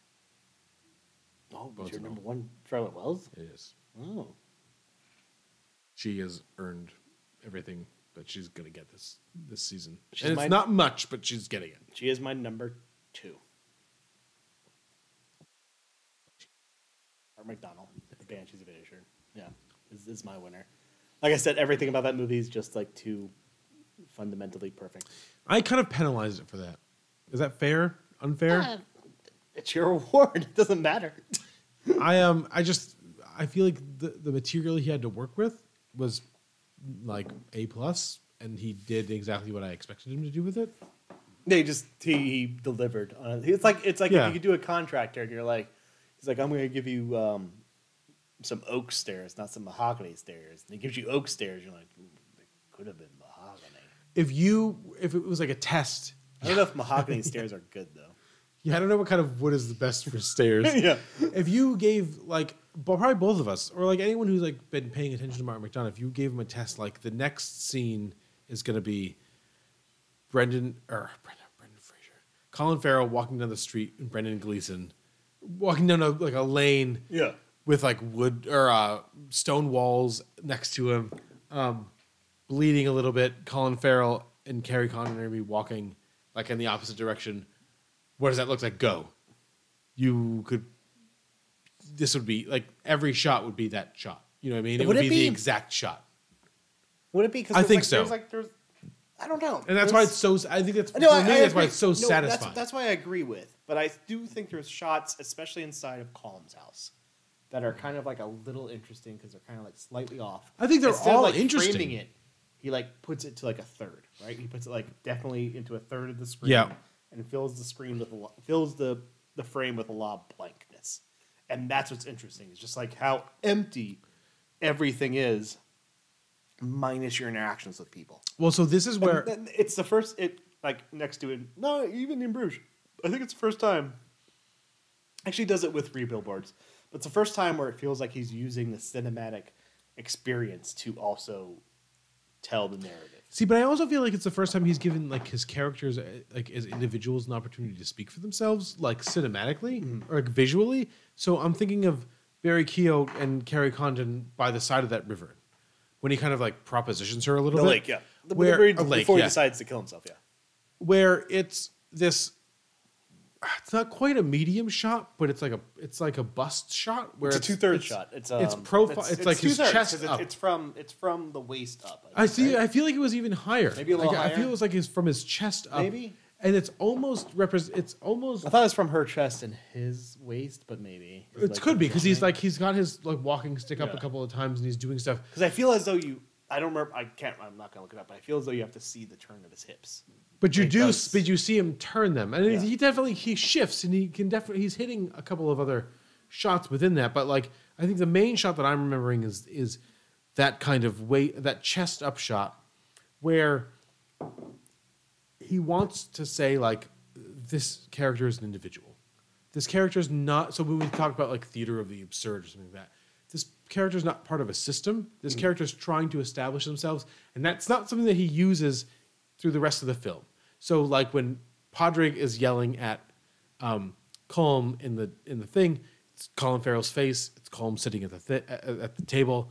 It's a fairly standard medium shot when he pulls away from it a little bit, that you get a little bit of context from where Podrick is. Carrie Condon, Barry Keoghan are trying to be themselves. They're trying to be individuals. They're trying to establish themselves as themselves, and he like visually like does that. Where in 3 Billboards, he's just like, I'm going to show you a thing. I'm going to show you I'm going to stage this in like a really weird, Well, there's also a cool lot way. of like center shots, like where Catherine Newton and Frances Gore are talking. Like both of them are like centered in the shots. It's Catherine Newton, right? Her daughter or the Yeah, friend, it's the one no, that woman the that daughter. works in the the daughter. It's in the one the that's playing flashbacks. Quantumania, Catherine Newton. I think. Oh yeah. I don't know what her name is.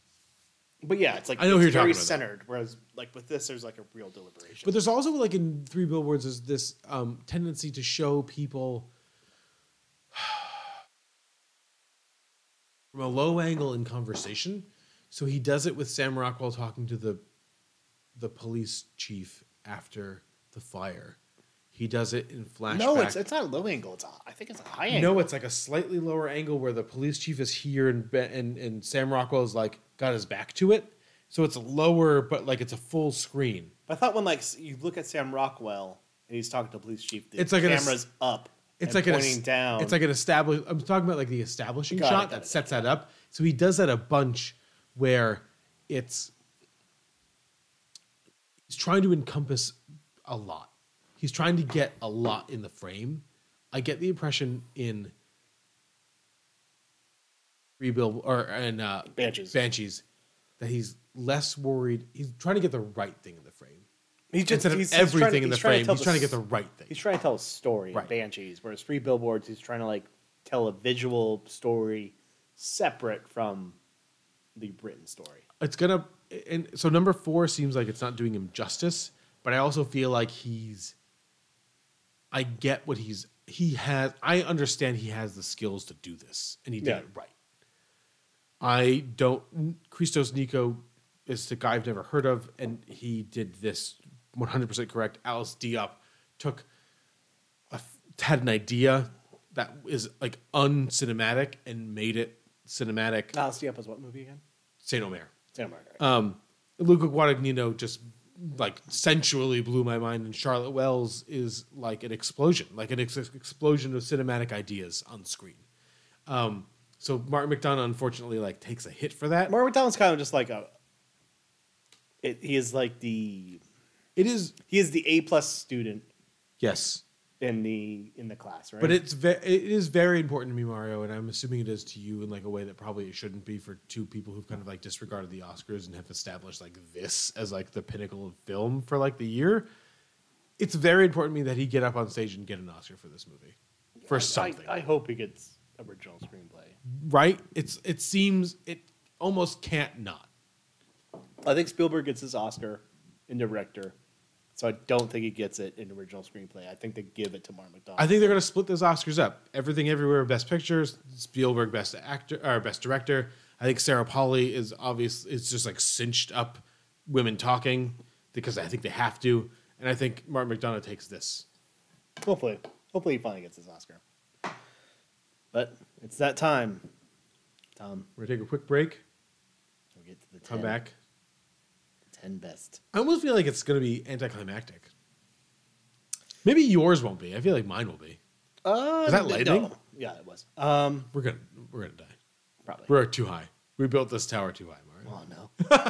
Well, luckily we put conductive fields underneath all of our viewers' seats. Yeah, Lawrence So Kasdan's family is not safe. They'll die first, and we'll just watch the fireworks. If you hear explosions during number 2, it's the fireworks we're watching. It's not From more hail. It's exploding. people popping like popcorn. Yeah. All right, we'll be back in a little bit.